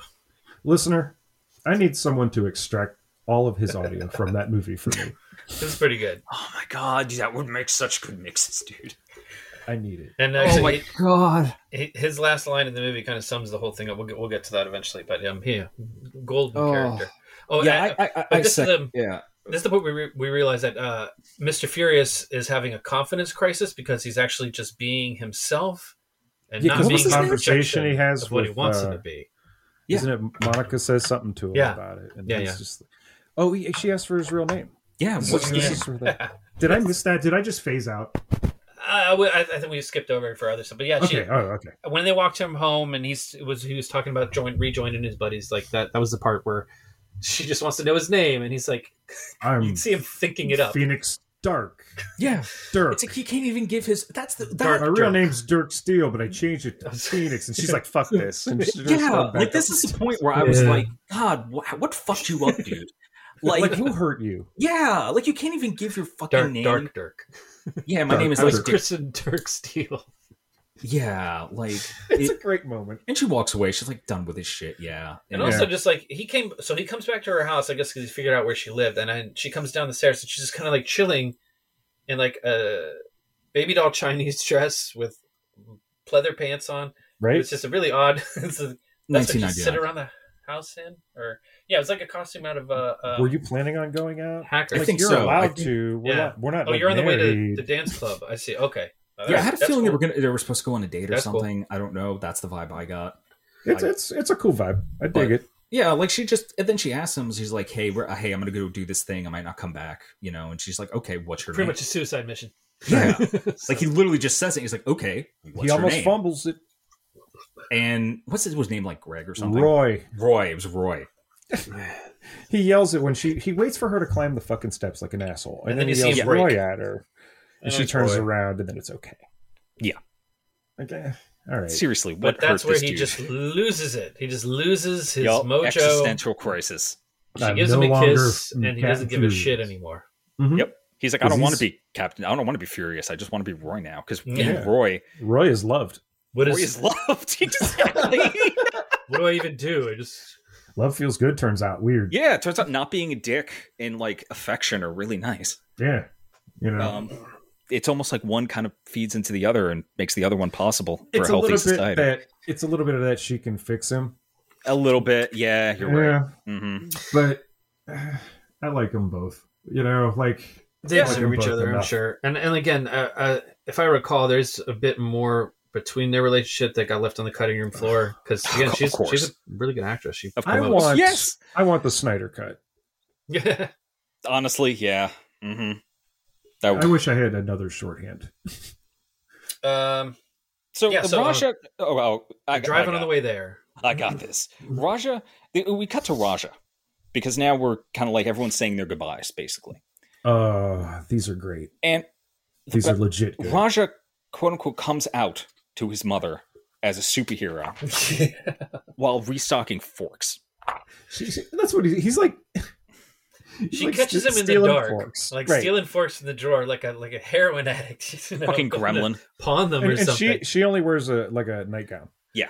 She's like, "What are you doing?" Yeah. And eventually he's like, you know what? Fuck it. And then he just does the accent, and like she fucking loves it. Like, it's like, I'm an effete British superhero. That was good. That was really good. Yeah, that was really good. And she's like, I knew you were special, but not this special. This special. Oh. Her line delivery is fantastic. This part's beautiful. She's really sweet. She's like, I got something for you. She takes him to the attic, and she's like, I was saving the silver for your wedding day. It belonged to your great grandmother, but that day's going to be a long way off. I love it. It's fantastic. And again, that was. She just brought it. She brought it. She does. A good line. Yeah, it was good. It was kind of sweet and funny and fucked up all at the same time. So he's getting ready to leave, and she's like, "Do the accent again." Yeah. I must be away with me. So Mom loves it. Mom loves it. She's a fan. It's great. She is. When we cut to the shoveler, he says goodbye to his wife, but never says like, "Hey, I could die," which he should.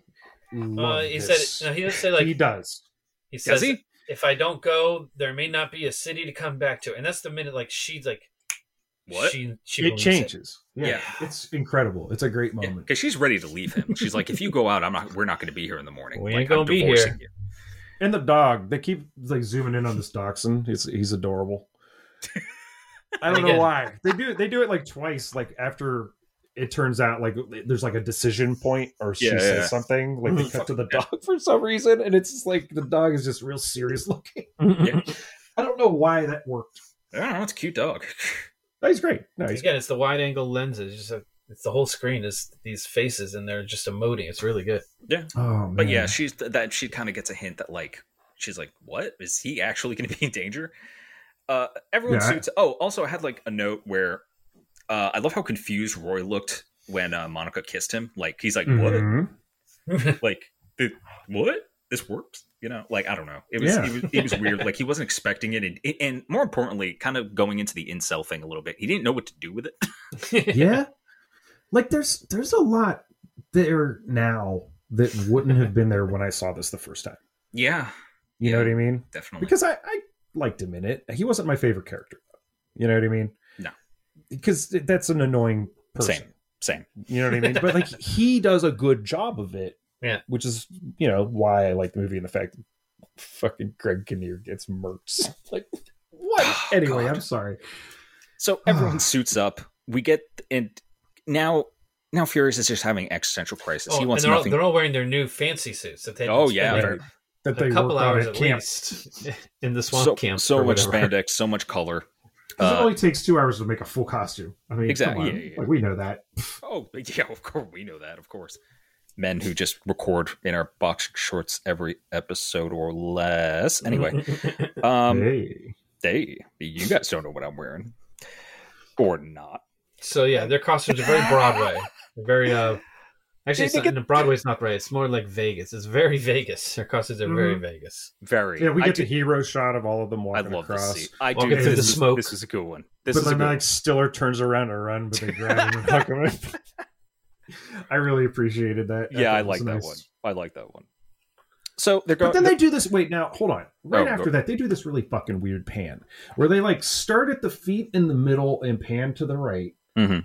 and then they cut, and then they like pan from the straight up top middle to the left, and it's like, but I don't. But why would you? What are we looking at?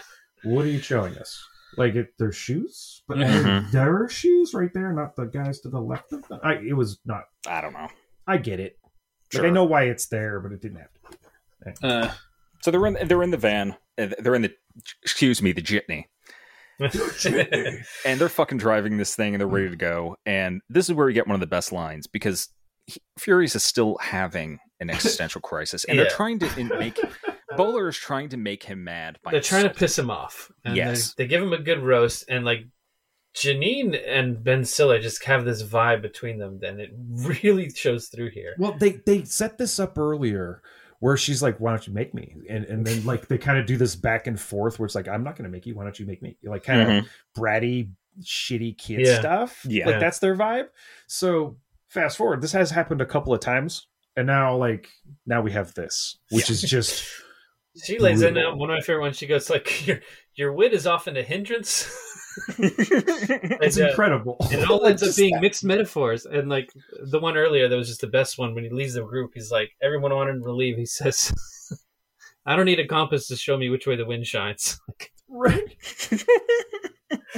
he just the whole movie long, he comes out with those. That's so good. It's great. So the Sphinx, They're unique. Like you've Yes. never heard these types before. Like they've had some that have, I can't think of any off the top of my head, but there have been some like mixed metaphors that are kind of a joke now. Like you say this on purpose because like, yeah, we know it's a joke. Yeah. It really just sounds like Jeannie's giving like the worst workshopping feedback for like like a script. Like if she's like going over her notes, it's so good. It's very fun. So they. So this is where Wes. Yeah. The Sphinx fucking like tries to insult him. It's like, "You dress in the manner of a male prostitute," and everyone's like, "Yeah, Everyone Yeah. just Yeah, everyone's you like, "Eh?" And even he's like, "Ah." Yeah. So they ram the jitney into Frankenstein's The gate? through the gate, through the building, Yeah, that was the plan. Just into the drive it disco in there. Ah. and everyone just unloads into the like. Invisible Boy pokes his head out like a doofus, In the and main hallway. This is not yet the disco room. Let's- They fall let's- to the disco room. And Let's tip a hat to fucking practical effects for a Yes. second. When it Yeah. hits, like they there's like flames for some reason when it goes through the wall, but like it doesn't matter because this thing could pretty much go, I'd say, maybe about 3 feet into the surface of the sun. Like it's a hell of a truck. Yeah, like, we even see the speed dial, and the fastest it can go is 70. Yeah, this thing has to weigh like 30,000 pounds. Like, it weighs like just, a ton. It's Yeah, like 5-10 tons. Like Gotta it's keep just, those congressmen safe on the nuclear battlefields of yesteryear. It's bigger than I think it's bigger than a tank. Like it's large. It's like a big, large fucking truck that's big meant to be a battering ram. It's like a big armored bus, basically. Yeah. Yeah. And they ram this thing, and then it's silence. Invisible Boy, God bless him, pokes his head out to see what's happening, and immediately they start shooting. Oh no! It's wasn't it Janine Garofalo with the? No, she does the bowling ball later, right? She does the bowling ball later, yeah. Okay. But like, then all the gangs just start unloading into this thing, and it does nothing. Yeah, they're just sitting inside, like, I'm worried. Wait, oh fuck, we're good. We're fine. Yeah. This is great. And then they hit the switch and it turns on the atomic magnet and just takes all of the metal in the room to this one point. All their guns, chains, belts. There's this great sequence where it takes this guy's belt off.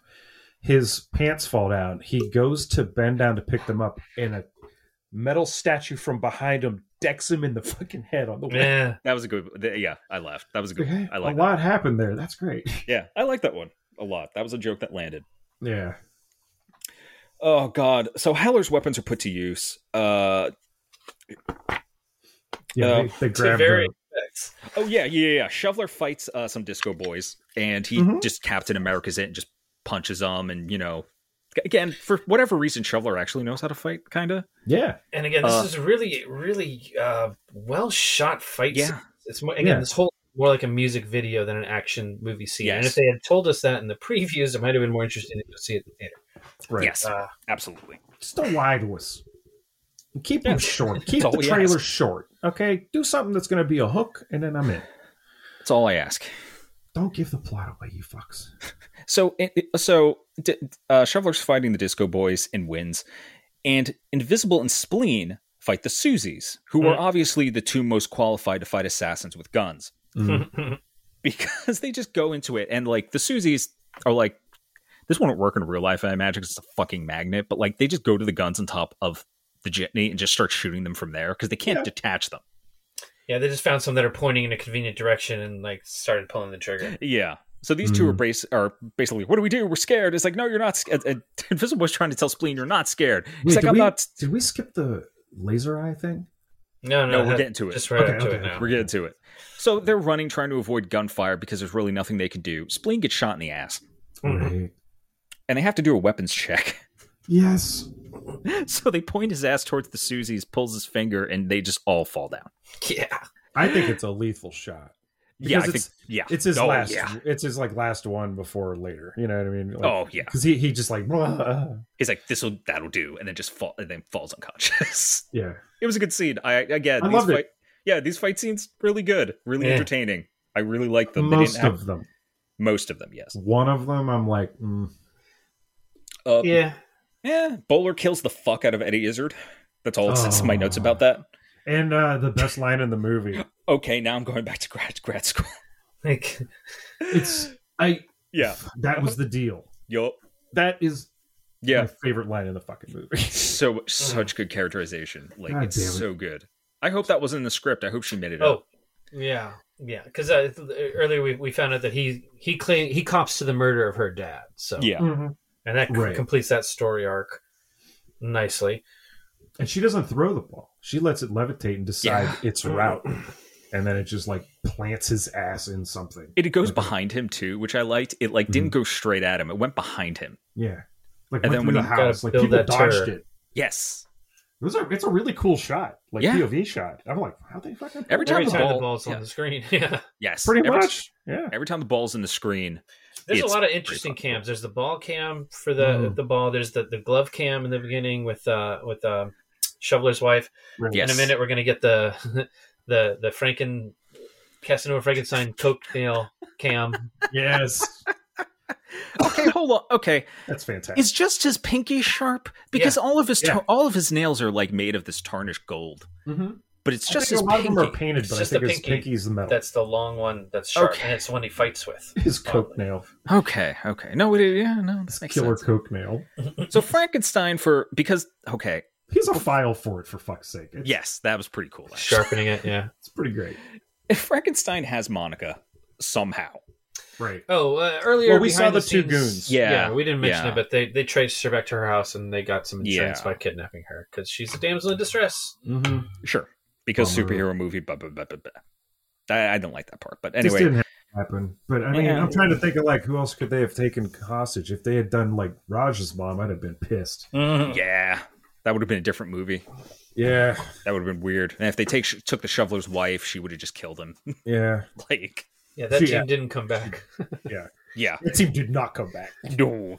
There's just two new little garden patches in the backyard Yep. that we ain't Yeah. gonna talk about. God, see, we're just upping in this movie, man. Like, that would have been a cool fucking scene. Let us reboot it.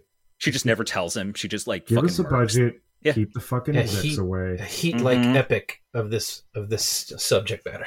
Yep. Oh man. Hmm. She just It'd kills him have and to just be never funny, tells him. though. It would have to be funny though. Like It would have to be, absolutely. you can't do that like RoboCop thing where you try to reboot it but take all like the big jokes out of it. The way It is Yeah. it is absolutely possible to have a silly action-filled movie that's still like mature and like for adults in the sense, Yeah. like in that sense, like it's totally possible. Absolutely. dude, I'm telling you, fucking, I'm sorry to bother you. Is like one of my favorites. Yes, I mean, absolutely. period. Nails Oh it. God, give Boots Riley like all the money and an atomic weapon. Like, Yeah, give him whatever he wants. let him run some shit for a while. God, That- please. That imagination's a lot. I love it. Please. Anyway, so Frankenstein has Monica, and he blocks the way to the stick because he's on like a balcony in his home. Yeah, he And tells everybody to like the plan. Like you guys fall back to here, you guys come back to here. Yeah, Mhm. he's got Monica up there, and he's got the frat boys like on And the just- stairs Then he just guarding kills him. the frat boys. He turns on like an electric fence basically on the stairs. And Oh, it did just we? No, wait, we skipped a bit. Did oh, we- the death ray, right? Okay, Invisible Boy. Okay, yeah, we did skip a bit. well, there's the Invisible Boy and then like the Shrink Ray. Well, like when did?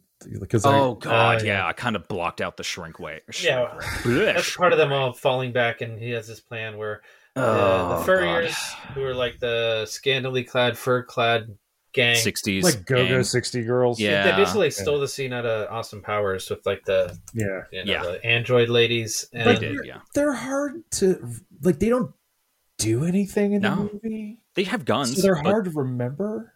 Yeah. Well, they don't do anything. They have like though. nunchucks there's and stuff later, but yeah, they're just one of the gangs. You know, There's But no again, fighting. They don't there's so fight much Yeah, anyone. going they in like this show movie. up, brandish, and fucking are defeated. Yeah. Like they're not. They're just.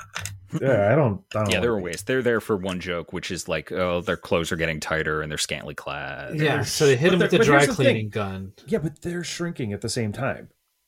They're not shrinking. Their No, clothes. I didn't see are. them shrinking. I It just looked saw like the them word shrinking. Like Mm. I swear to God, it was like they're shrinking, then their clothes are shrinking. But it was just like the way fucking like No idea. Ben Stiller And you know what? goons over him on the way out. I'm Yeah, like, same pretty way much. they were all leering at the Wonder Woman fight. It's just nah. yeah, It didn't Ortiz. have to be there. Yeah, and this is worse, too, because Ortiz, yeah, This is worse too because I'm pretty sure they all die when the fucking ray opens up out of the floor. yeah. So, like, and then So we they're get. all like stuck by their clothes, which don't Yeah. tear. They Yeah. just shrink somehow. I don't understand that. I don't know. Anyway. Anyway, poor Joe could have had That some didn't have to extra, happen. extra Yeah, it minutes didn't on have to be in the runtime. movie. Yeah. And then we get the Invisible Boy. Before that, we had the because when Frankenstein's redirecting all the gangs, they fall back behind like this death ray thing. Which the guy whose pants fell down and got clocked by that statue, he gets disintegrated Right. Yeah, by this Yeah. thing to ash. It's like a more direct method than the pink laser in the basement, where it's just like, zzz, Yes. you're done. Yeah. This is an actual death ray, not a convoluted death ray. And it's a pretty cool scene. Yeah. Like, it's pretty decent. And there's no because there's no Pretty way cool for them to there's no way for them to pass. And then Invisible's like, my time has come, and they're And like, you're well, like, if oh shit. yeah, like if you fuck this Don't up, do you're it, gonna dude. die. And they're like, okay, don't look at him. And they all They turn around. killed the hero of the movie. At Yes. this point. So his life it's not clear. Like it's like we're not Yes. sure how this is going to turn are out. they going to at get all. a gag out of him like disintegrating? You know, like they Yeah. they're right? worried And he's about. such a Yeah. sweetie. Like he's so fucking Yeah. cool in the entire movie. Like for him to die like this would be Thankfully- a shame. Yeah, thankfully I would have turned it off. Like everyone Right. would have walked out of the theater. You know, Yeah, I like- wonder if that might have been one of the. They said a couple of the test endings didn't end well, so they had to reshoot stuff. I wonder if this is one of Interesting. them. Because Well, there's a I line think that his Janine power, Garofalo though- throws in there. His power definitely has like that had to be resolved. yes, Yeah. that's a big part of his character plot. But Yeah. he actually can turn invisible, but apparently turning invisible also means you are totally like not there. So all his clothes fall off. Right. He turns off the switch. It turns off the ray. They all turn around to look at him, and he's very much not invisible. Yeah. Yeah. He's very naked. Who was it? Ben Stiller or fucking William H. Macy? They're just like, yeah, 2 hands there, bud. Yeah. Yeah, it was William H. Macy. Yeah, it was great. Yeah, it was yeah. great. That was Yeah, a maybe fucking we- great line. We should put on some pants if we want to keep fighting evil today. Yes. See, that was a good Great scene. Then we actually did it out of order because first we get Invisible Boy scene, and then Yeah. the scene with the Furies, Yeah. whatever the fuck they're called. Furriers. They didn't have to be in the movie. So we No, had or one. they didn't have to be doing that. Absolutely not. They could have been doing literally anything else. Literally. So we get to like the electrified stairs with Frankenstein and whatnot. Yeah. Which It's is one of the best bag. parts of the movie. He's got his frat boy gang guarding the stairs up, and like we said a minute ago, he flips the switch and he roasts them all. And he says, "You see, I kill my own men." Like it's Yeah. it's so Doesn't great. give a fuck. And then not impotent rage, but real rage finally Begins to hits. rise. Yeah, Fury actually gets mad in real life for the first time. Oh, and in this moment too, Blue Raja had a couple of knives out, and he's like, "Put your weapons away," and they all drop their weapons, but he like hides them behind his hands, but you could totally see the one in his right hand. I thought it was clever. It's I like look, that. his fucking sleight of hand was pretty solid in this. Yeah. Yeah, Well That's not done. an easy thing to learn. it was like it's like him trying to learn like that's his superpower, and he had to learn it. Mhm. By the end of it, it's like you could be subtle. And, and likewise, Roy here is for the first time again actualizing the superpower he's always believed to have. So it's another moment like that. So Raja, like with more sleight of hand, like manages to make like a ladder out of forks, basically up the wall, Sure. and he climbs up. And I liked it. It's cool. Yeah. Teamwork. Teamwork, And loved you're actually working for him, or rooting for them. And basically, what you expect happens is when a dipshit tries to fight a man who kills people for fun. Frankenstein kicks his ass. Oh yeah. He just mops the floor with him with his what was it, coke nail? Yeah, his metallic. Cuts fucking- his like forehead, and then he gives he them a fucks bunch him of up, like and it's like the first time it kind decent of punches. yeah. And Rush It's like just looks savage through this whole thing. Like He's so good. if you could think like, how can I make chasing someone with my pinky nail look vicious? He pulls it off. Stick a GoPro right up on top of your knuckle. And Yeah, we get that. We get the nail chase shot. some Yeah. motherfucker out of Nail it. Like, cam.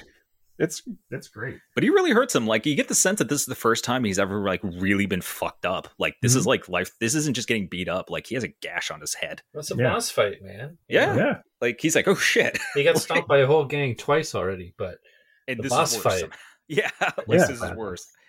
And he's like, he gets his ass kicked, but then he gets back up, and Frankenstein's like, "Oh, what are you gonna do? Yeah, you're angry." He's like, "No, I'm actually angry now." yeah, Yeah. we've seen this before, and he's like, "No, it's really happening." And he has that moment where he just like, He's got the Joker face. Yeah, he really does.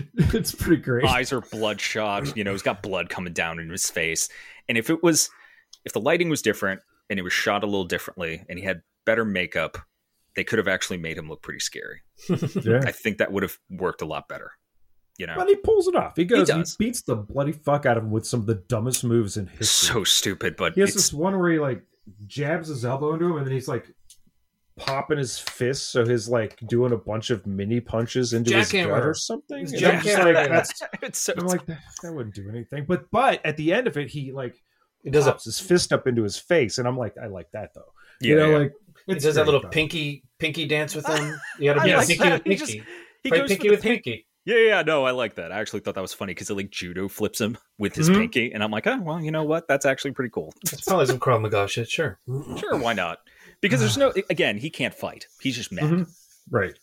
So he does the thing. He actually kills Frankenstein by throwing him into, because at this point his weapon has opened up to the floor Mhm. through the floor. It's just actually this massive. It's the building.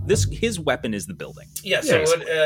it shoots a beam into Into space, which bounces Yeah. off a satellite, which hits the city in different spots, and all those spots have like a like a hallucination bomb or something. But it doesn't. Reality gets warped and shit. It's a failing of the movie though, because it warps like the buildings, but we don't see what it does to people. So again, this is one of the scenes that they had they had to jam a bunch of effects into a small bit of time, and they did a pretty good job. But then they had to leave all the stuff on the cutting room floor to have not enough time for other stuff. But there was more scenes of this beam's effect both on the city and models and on some people.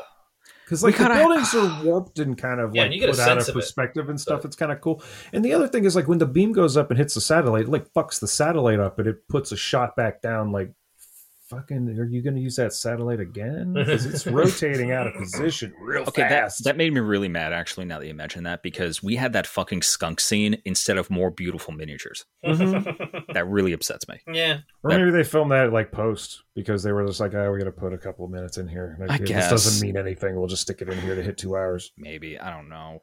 But Frankenstein is thrown into the machine. He fucking... You see that great effect again, yeah. It was a good effect. He did like get split in half or fucking implodes. If there was a sequel, I'd like to think he just comes back some weird mutant Eldritch abomination. That would have been fun. See that happening, yeah. Yeah. Like a and he gets a Dr. Manhattan. Or like, what was that movie? The From Beyond. Yeah. Guy's pineal gland and shit. Fuck yeah. Yes. God, I love that movie. Has to drink spinal fluid to live, you know. The movie is fucked up. To love that movie. I watched that movie at a very young age. Same. Probably shouldn't have seen that. Same. We'll do that another day. We'll do that another day. It's like, how do we mix Eldritch horror and abomination from an actual Lovecraft story with BDSM? Well, this is great because now like everything's going off. They haven't shut the machine down, and then fucking Ben Stiller now, Roy, suddenly is just like group hug.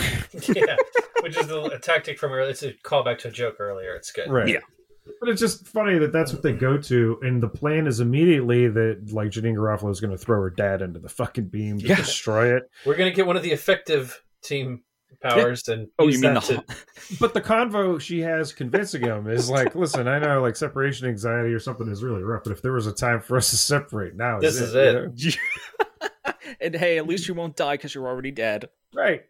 Yeah, no, just throw the fucking haunted bowling great ball. Monologue.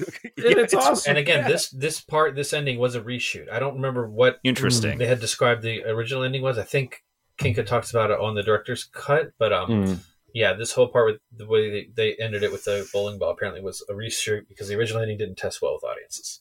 Well, hey, I mean, so it does the ding dong, and they all take the fuck off and run outside, and by now it's dawn. Yeah, the whole thing explodes. I assume just killing all the gang members. Everybody inside is dead. Everybody in that building is gone. With that explosion, that's absolutely. Yeah, there's nothing. Like you don't have to worry about tight clothes anymore. You're dead. But then the bowling ball comes flying out on fire, and scorched. Instead of cutting to like Ace of Spades or Thunderstruck, even. Oh, that would have been better. No, it's more All-Star. Again, automatic minus 200 points. And it's playing like underneath this entire ending because like the ending is good. Like it's actually really fun. Yeah. It goes on for a while, and I'm okay with it. But again, it's like, why? Just don't stop playing that song underneath. Right. Here's a weird detail. When they're coming out, I noticed for whatever reason, again, this world is weird. Her microphone under it, like for the news agency, it looks like it's Hebrew. Yeah. It was there was a point where, you know how like they had like little things where like they did the devil horns touch to meet, and then like later at one point they all look down at the camera with Tom Waits. They say something in Yiddish. Yeah. And I don't remember what it was, but it was just like they had like a little like cheer like throughout the whole thing. Yeah. But it's not that wouldn't surprise me because look at the fucking world. Yeah. Like the entire background of this movie is just everyone lives everywhere now. Yes. A callback to Dr. Heller. He's sitting watching the morning news. Oh my he God. goes, what about that fracculator? That thing work or what? It's like that's what he wants to know. Oh, and he's got a fucking siren at his seat. Yeah. Like and he's confetti close to hand. Shit, but then he's got this like fucking crank siren like right there. He doesn't even have to lean forward that much. Celebratory news, of course. Right. God, guys, you just made me think of like, okay, so we just realized in this world, like there's so many different languages and cultures in this city. Like you kind of don't know where it is or what's going on. I think it is a Mega City 1 situation, Eh? but instead of having like Mega City 1, Mega City 2, Mega City 3, it's all of the world in this one city. Or it's just like the conspiracy theorist nightmare, a globalist paradise, where you could just travel fucking freely and like you make a living. You'll own nothing and you'll love it. And you will, though. You will. You'll be like, oh God, I don't have to make a car payment or insurance. Jesus fuck. Oh, Exactly. Jesus, look at this new camera I bought. Look at this fucking prototype lightsaber I built because I have time now. What the fuck am I doing? Yeah, I saw that. So they come out and quote, with the mighty sword of teamwork and the hammer of not bickering. That's such a great line. So good. Oh, my second favorite one is Sphinx goes, "We are number one. All others are number 2 or lower." Right. They're like interviewing something. They're like talking to everybody, and Janine Garofalo has like the best line where she's just like, seek out independent cinema and like indie bands and local bands. Yeah. And I'm just like, in that, I know that was an improv line, but the director loved it so much that he just kept it in. He's like, no, you did. Yeah, because they're all like, because Shoveler, God bless she's him. real the entire movie. Yes. Like, yes. She's solid as shit. Because at this point, like, Shoveler's like, God bless him. He's trying to make a speech about like, goes out for the little guys, like people with jobs you don't really notice. And like, and she's just like, yeah, listen to indie bands and indie cinema. And like, I love it. It's great. I fucking love it. My second favorite line in the movie. Yeah, it's dedicated to the small heroes. Yeah, right. And they're walking away, and that's why when they get the name, the reporter's like, these mystery men, and that's how they get their superhero name. Then we get an automatic minus 200 points for using the song All Star by Smash Mouth. Wait, hold on. The Sphinx is like, that's the name. We're like the special squad or something.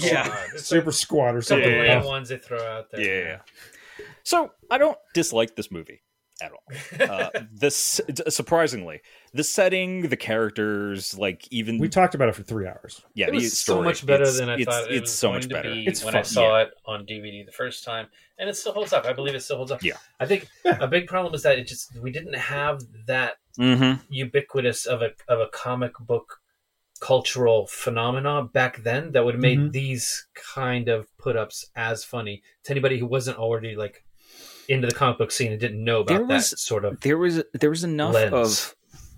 I don't have to tell you guys this. You were more involved in it than I was, but there was definitely more of a counterculture thing. A lot of indie comics, like Dark Horse, was a fucking thing. Sin City came out for sure.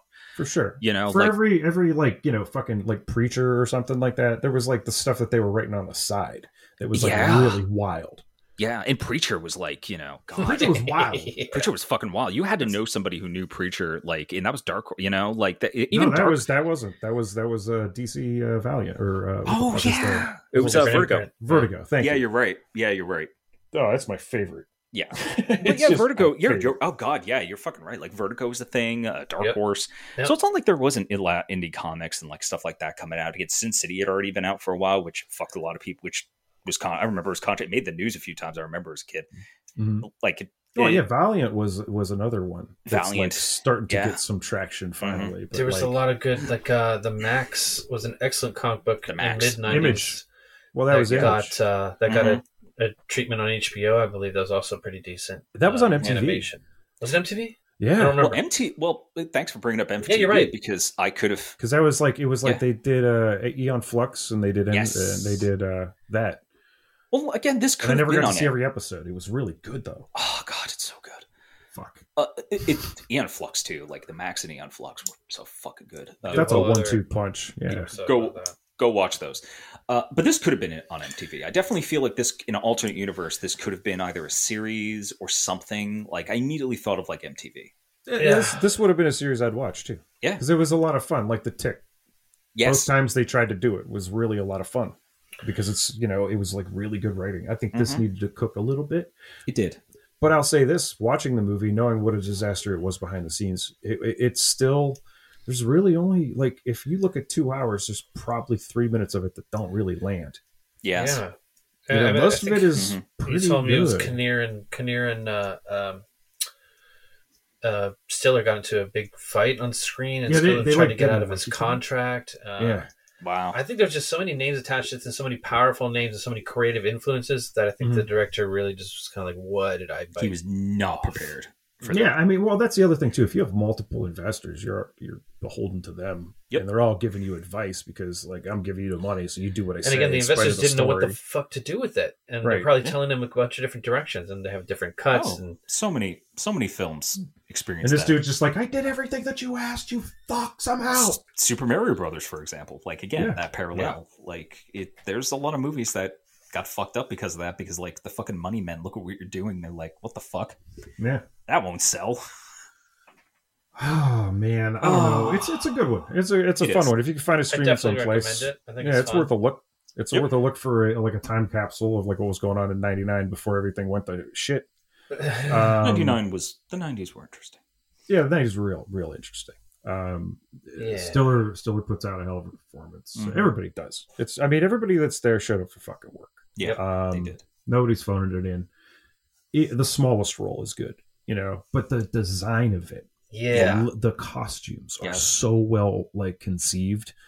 Like Yeah. there's a lot to admire here. Believe it or not. I just wish they'd let the that's dude worth make talking his own about. movie. The Yeah, light like- design, the art direction, like there's something to like every I think- aspect of it. That's I think that's looking. worth talking about today too, because with the Hollywood strikes going on right now, and the fact that like they want Yeah. to make set design and costume design and makeup and fucking acting a lost art. Mm-hmm. This is worth reminding you, like, and even look at Super Mario's Brothers or literally any movie, honestly, for like beautiful set design, beautiful costumes, like everything about it. They're like, that's whether it fails or not. There's love and art in that. Yeah. Like, it takes time. These things take time. You fucking tech bro assholes. And I'm sorry, practical car chase, Oh my God. practical car wreck Yeah. is always better, and Yeah, we fuck that car always up. can tell you motherfuckers. We Yes. can always tell. I'm not the biggest Michael Bay fan, but that motherfucker will wreck a car. He will wreck the fuck out of a car, and I appreciate that. Yeah. Like, Yeah. No. I just Well, watched. as long as they I can watched bring the chase scene brewski, from Ronin recently. right? I'm just saying. As long as they can bring the brewski. Yeah. You could. can No, bring it's the funny brewski. you mentioned that one because that's like my bar for car chases is the Ronin car chase. Mm-hmm. It's like Ronin, French Connection. I'm not a bullet like acolyte there. Fetishist. Yeah, it's fine. It's a fine car. It's a lot of bullshit before you get to it. It's really really rough. Mm-hmm. Let's see what else. I mean, all of Mad Max Fury Road. Yes. For fuck's sake. But there's like a few other ones where, like, I thought that the Bourne movies had some great car chase scenes. Sure. Even the even the oh, Green Grass God. ones. The There were Bourne some movies fantastic ones. I'm debating whether we should ever cover the Bourne movies just because of like, because I like talking about film, of how much of like a time capsule those films are for like early 2000s anything. I'd maybe do the first one. I do the first. Yeah. I don't think I would do the other four. No, never. Absolutely not. The first one definitely is a time capsule for early 2000s filmmaking. But anyway, hope you enjoyed this. There's a list for that. My brain is going in so many directions now that you brought up Jason Bourne. Jesus Christ. I know, me too. We're gonna have another 3 hours. I'm sorry. I know. I was gonna be like, let's talk about anything else. I'm gonna. I'm gonna check. I'm gonna check one thing real quick. Okay. No, that ain't it. Before we go, This is riveting. yeah, no, it's really good. I'm gonna check on Agent 11's the link he sent me and see if it's still fucked up. Yup. 3 hours, 6 minutes, and 39 seconds into this podcast, it turns Still out haven't fixed it. they still haven't fixed it. Fuck It is yeah. Tuesday at 11:30 at night. This has been going on since Friday. That's beautiful. I'm not linking to it because they might fix it at some point. I don't Yeah, want anybody no, to get the that's- wrong idea, but that's what's up. Anyway, Yes. thanks for listening. Thank you. We are no longer on Twitter. Dude No. is still manning the at Neon Dystopia for a little Yep. bit. Yeah. We have a Patreon. Please check it out. Find the Discord. Find the Discord. If You you know. would like to hang out with us, we're on there. I poke my head in. We all chat and have a good time. Everyone's Unite the really nice. Discord. Yeah, It's pretty chill. Lurk. You can lurk. You don't even have to fucking Yeah. say anything. lurk you can up. just Gives a shit. hang out and just see how this show was made. It's pretty dumb. It's dumb and beautiful, and I would want it no other way. You're all wonderful. Yeah. Yeah, we're on the Facebooks and the Instagrams. Depending on when you're listening to this is what I sound like. Because if it's after Friday, I'm playing Armored Core 6. I'm sorry. All systems are fully functioning. Running lowlife.exe. System optimization is less than nominal. Server damage detected. Please stop whatever you are doing and make your way to the nearest exit. Technical support is on route. Please vacate the area. I repeat. Please leave. Are you even listening to me? I will shoot you. Error. Server block 3 is experiencing critical ignition. That's right. System failure imminent. I hope you are proud of yourself. Initiating the Low Life Podcast.